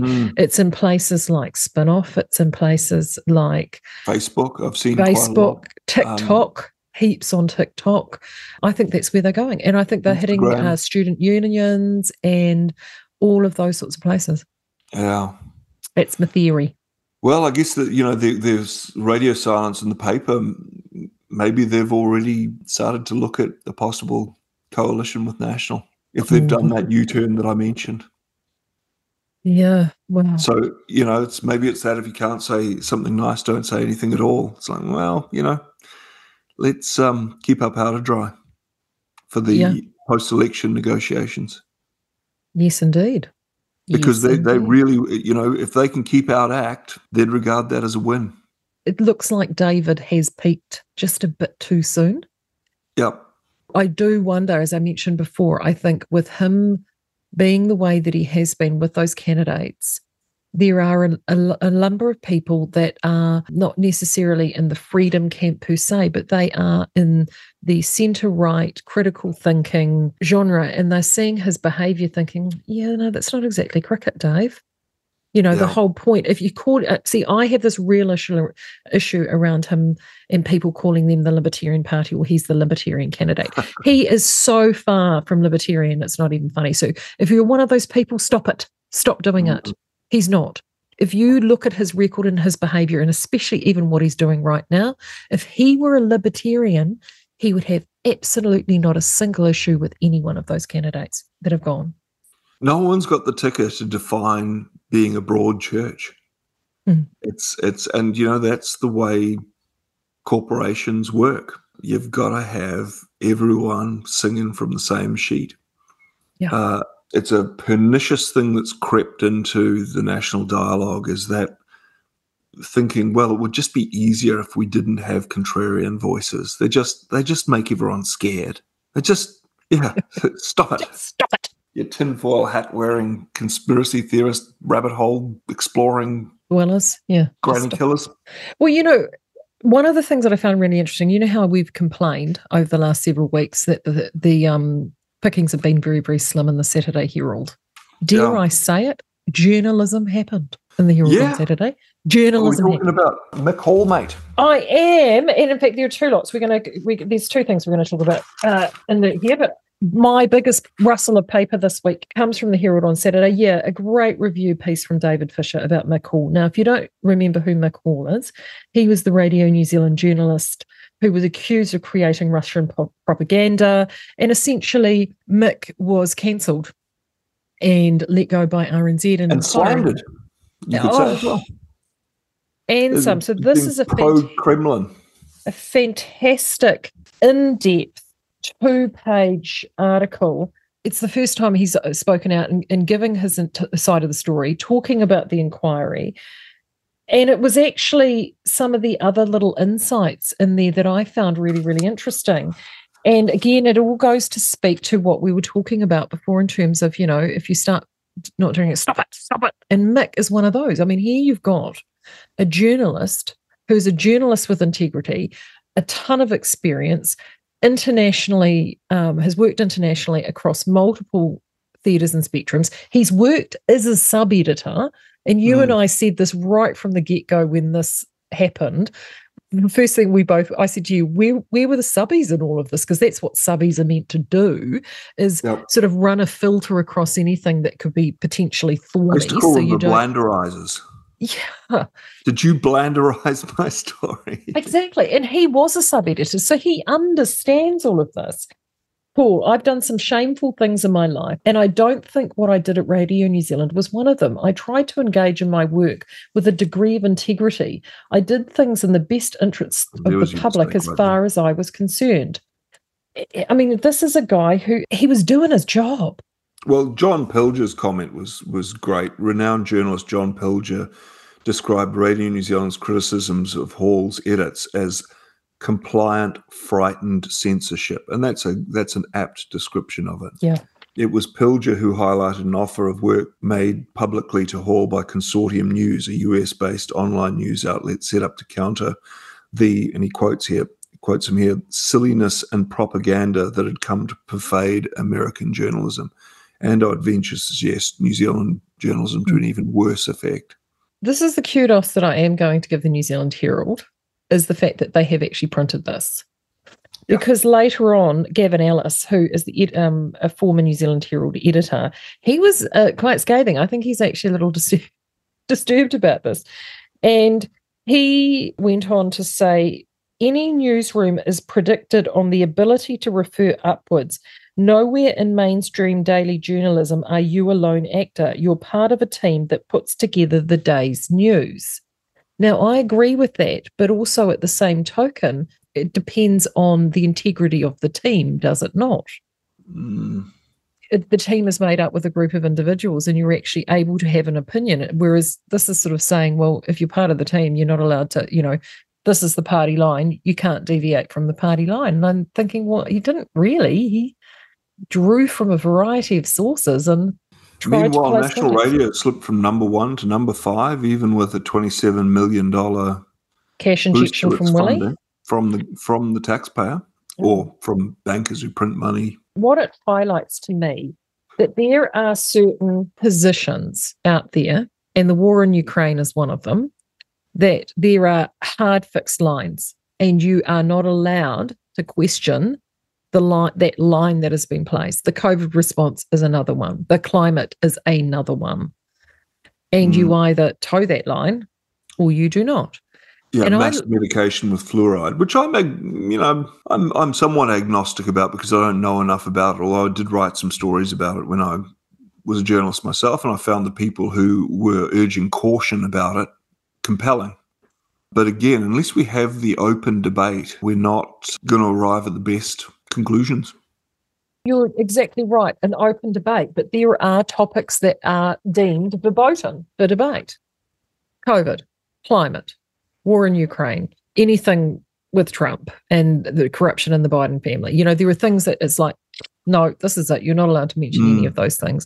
And if you do, you sit on one side of the fence, and that allows for mud to be slung at you, dehumanization. And we'll go back to Darth Vance's horror that the introduction of some of these candidates via New Zealand First, the possibility they might get into Parliament, could take the public debate off its tracks. The fact that she acknowledges, even probably unwittingly, that it is on tracks, that you're not allowed to go off. Yeah, but also, too, the fact that she also thinks that there's a debate. Wouldn't debate be a fine thing? Wouldn't it now? Wouldn't it? What has happened to Mick Hall is absolutely directly analogous to what has happened to a number of medical professionals across this country in regard to the COVID situation. It's this blanket cancelling, professional cancelling, and humiliation that they try to place if you do not toe that line. And as the Chinese say, kill the chickens to train the monkeys. And so the people who step out of line first get made an example of. So everyone else looks at them and thinks, ooh, I don't want that to happen to me. Exactly. Right, finally, I do want to talk about Bruce Cottrell because so what I deliberately did, everybody, is I read everything else that I had, and I say Bruce to last because then Bruce is the balm to actually soothe my soul and try and bring my blood pressure back down to a safe level after I've consumed everything else. This is the sacrifice that I do for you guys, okay? As I put my blood pressure on the line for you. Bruce Cottrell, as always, never fails to disappoint. Trust and respect missing from the campaign agenda. I know we're diving back to politics, but he had his pecker up this week, very much so. Perhaps if politicians lifted their own standards, the rest of us might follow. I agree, Bruce. As Tend founder Cecilia Robinson said in an excellent article, we need highly capable people of good character to step forward and take on these roles as our country's leaders. If we can't treat them with respect, we won't attract the quality candidates. And while I'm on the topic, I don't care how many houses a politician has or what type of food they like. I care about their capability, their policies, and their capacity for work. We need capable people with good policy who can get on with the very large job ahead. Amen, Bruce Cottrell. I mean, I tend to go upstream from this sort of thing. He's saying, we need more people of capability and principle to be elected. But what he's maybe not fully internalizing is there's a process to keep such people out in favour of people who will just keep their eyes on the prize and mouth the various platitudes that the party gives them. Christopher Luxon. Yeah, I know. Yeah. Yeah. So, I mean, it's worse than people like that aren't standing. People like that are being excluded. And if they deviate from the party line, they're being ejected. So the problem's a little bit greater than that, I would think. And there's almost a sense that we're racing to a point of no return because they'll know they'll be found out, but they don't seem to care. And that gives me an uneasy feeling. No, they really don't care. They really don't care. He goes on to say there are some other heavyweight issues that don't seem to be getting any airtime. One thing we should be concerned about is the amount of legislation passed under urgency by a majority government in the past 3 years.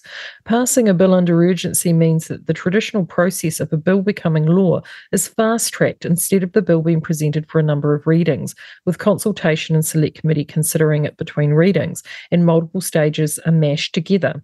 Consultation is minimalised and the readings can happen almost simultaneously.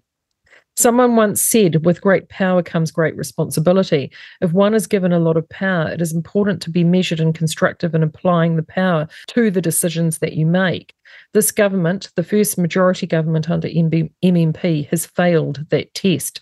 Plenty of experienced people will tell you that legislation passed under urgency often turns out to be bad legislation. And yet again, this government has passed so much new legislation under urgency, including such urgent matters as enabling of the divisive Three Waters policy and the replacement for the Resource Management Act. These policies have such major ramifications, and ramming them through under urgency is the opposite of good and considered management. Yeah, well, that's true. I will confess sometimes, Marie, I feel despair.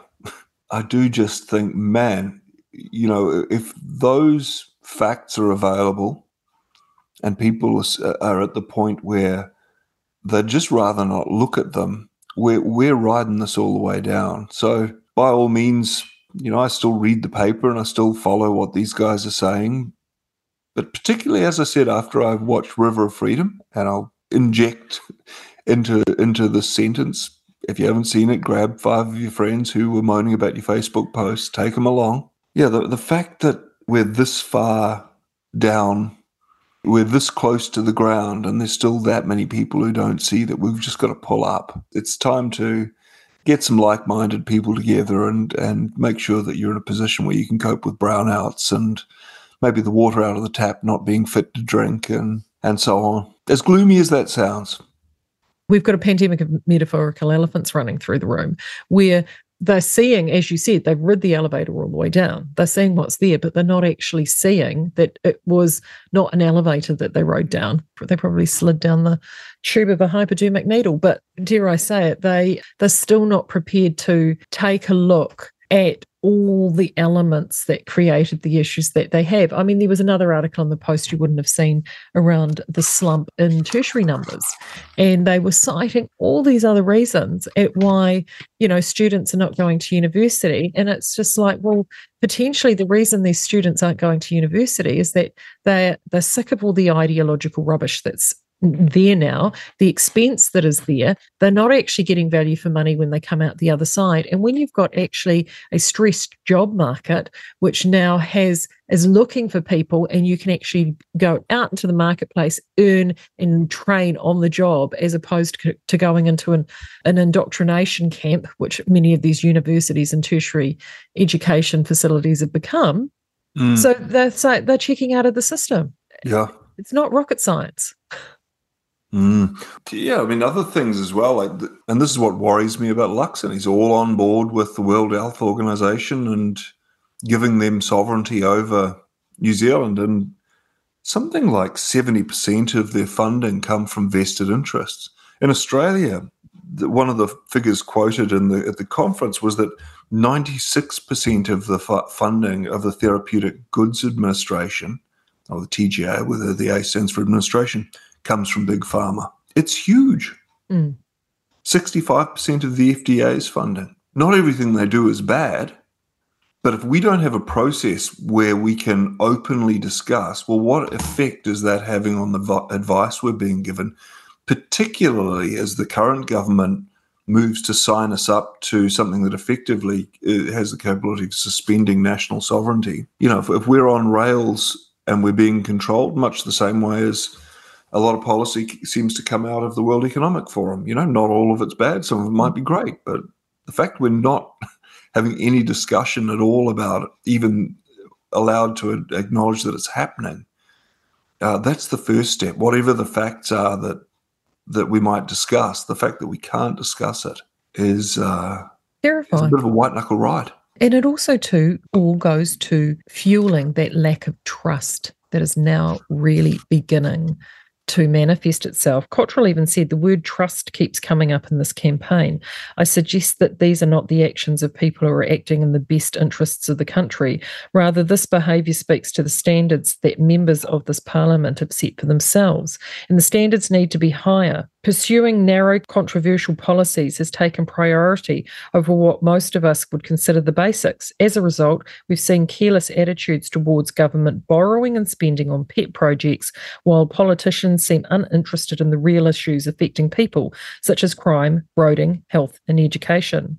In this election campaign, our Prime Minister tells us that COVID vaccines were not compulsory, or he says that he will toughen up on gangs or enhance financial education in schools, but nothing he and his colleagues say is believable because they're not in it for us. They're in it for themselves and the agendas they want to pursue, probably under urgency.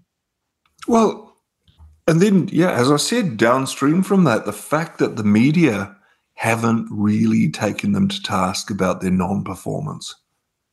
They can unironically, quote Chris Hipkins as saying he's financially conservative, and it just floats on by.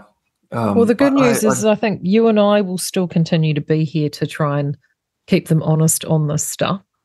Well, I'm having a bit of an off week. I seem to be a little bit gloomier than usual, and it's partly, I guess, confronting some of the numbers that I've been exposed to, and my friend just saying, mate, eject. In the end, I my comfort blanket, Marie, is that Confucian saying, if you look into your own heart and find nothing wrong there, what is there to worry about? What is there to fear? That's my one comfort.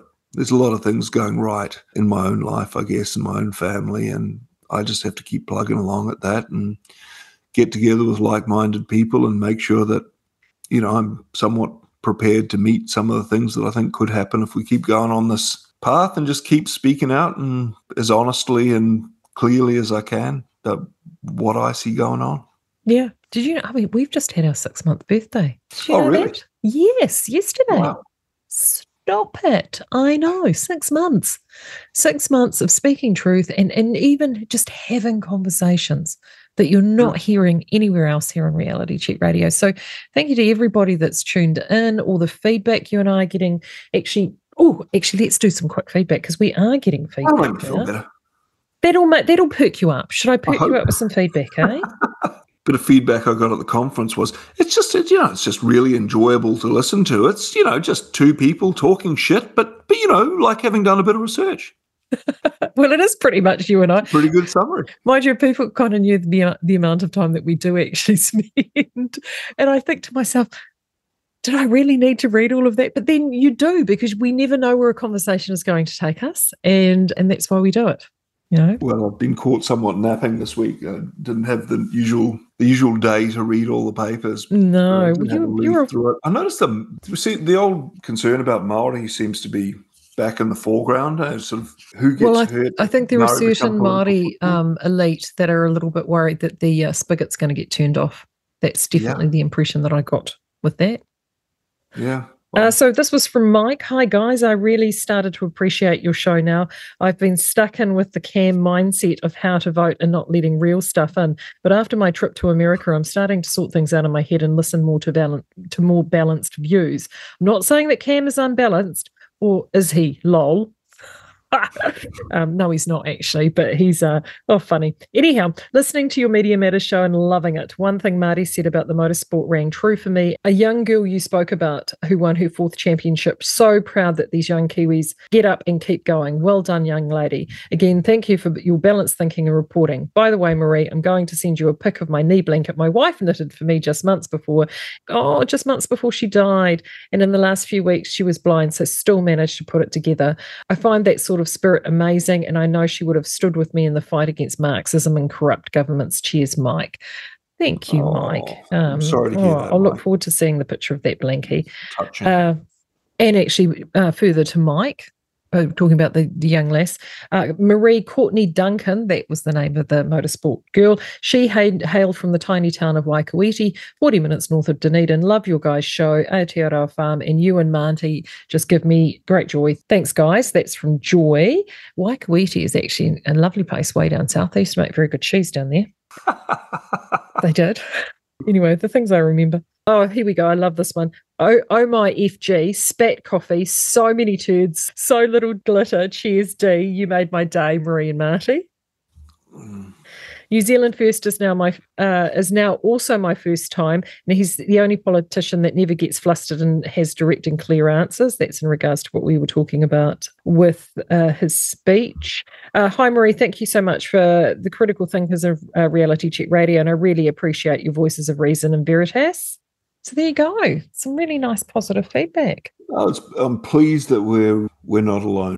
As always, I do appreciate you coming to join me again this morning. And if you've got any comments whatsoever and you want to cheer Marty up and tell him how much he means to you, because he's feeling a bit glum today, inbox at realitycheck.radio, or you can text us on 2057. And you and I will do it all again next week.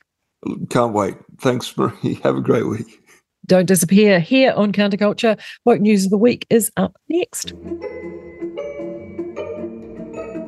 It's time for the Woke News of the Week.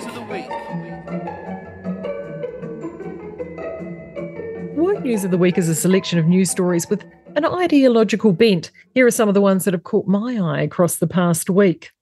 Anti-Racism Centre in strife. Ibram X. Kendi's Anti-Racist Research Centre at Boston University has faced significant turmoil, including layoffs and allegations of mismanagement.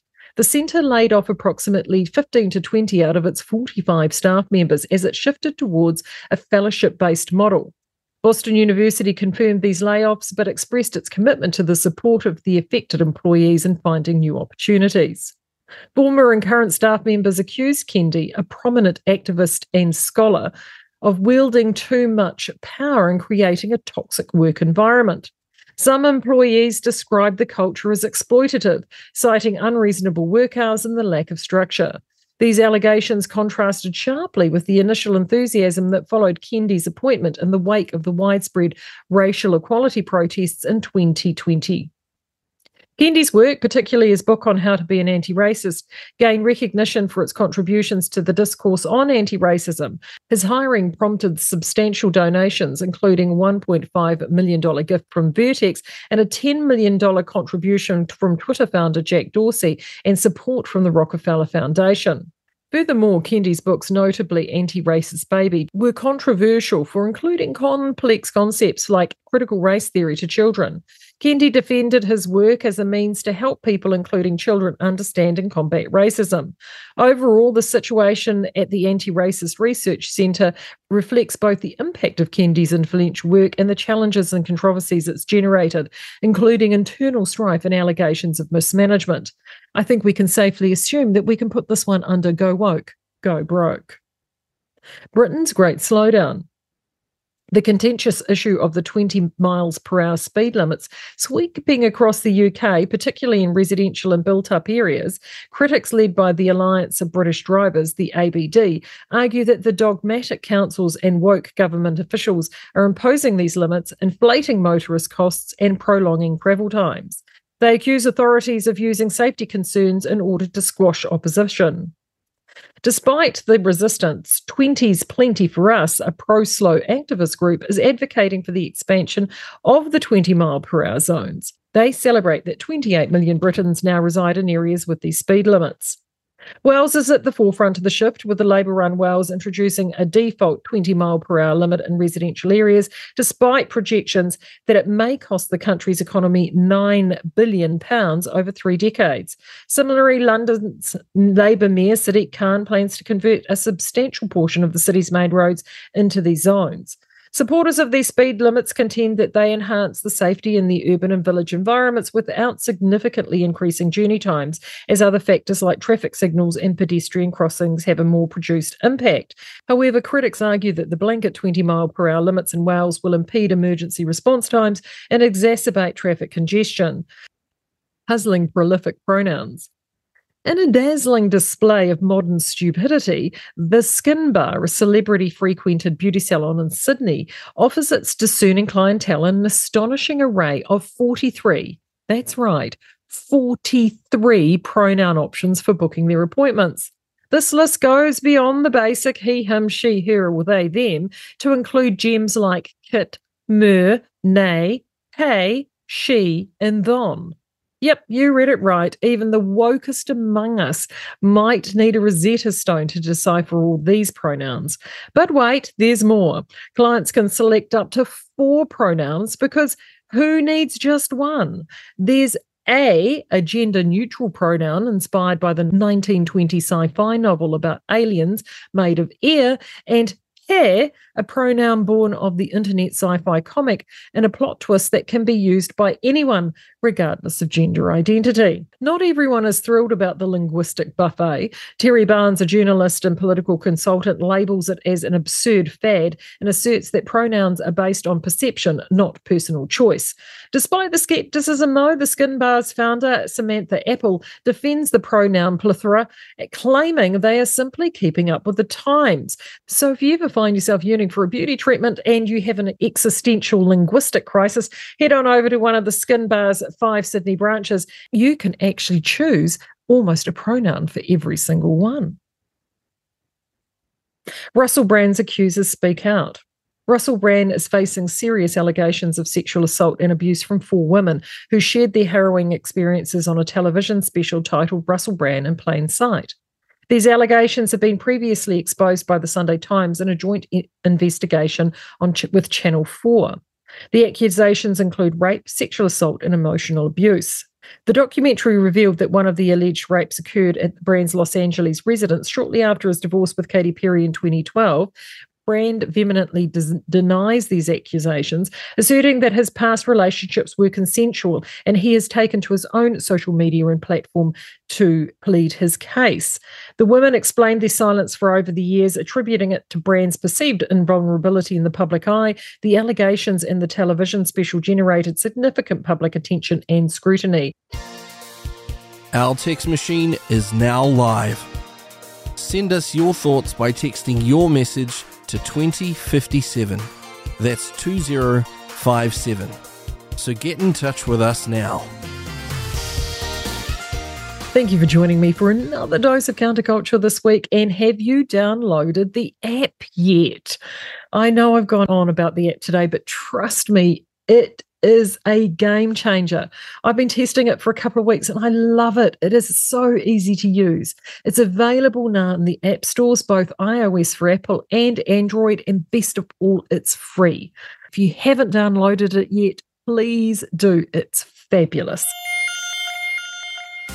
You've been listening to Counterculture with Marie Buskey on RCR Reality Check Radio.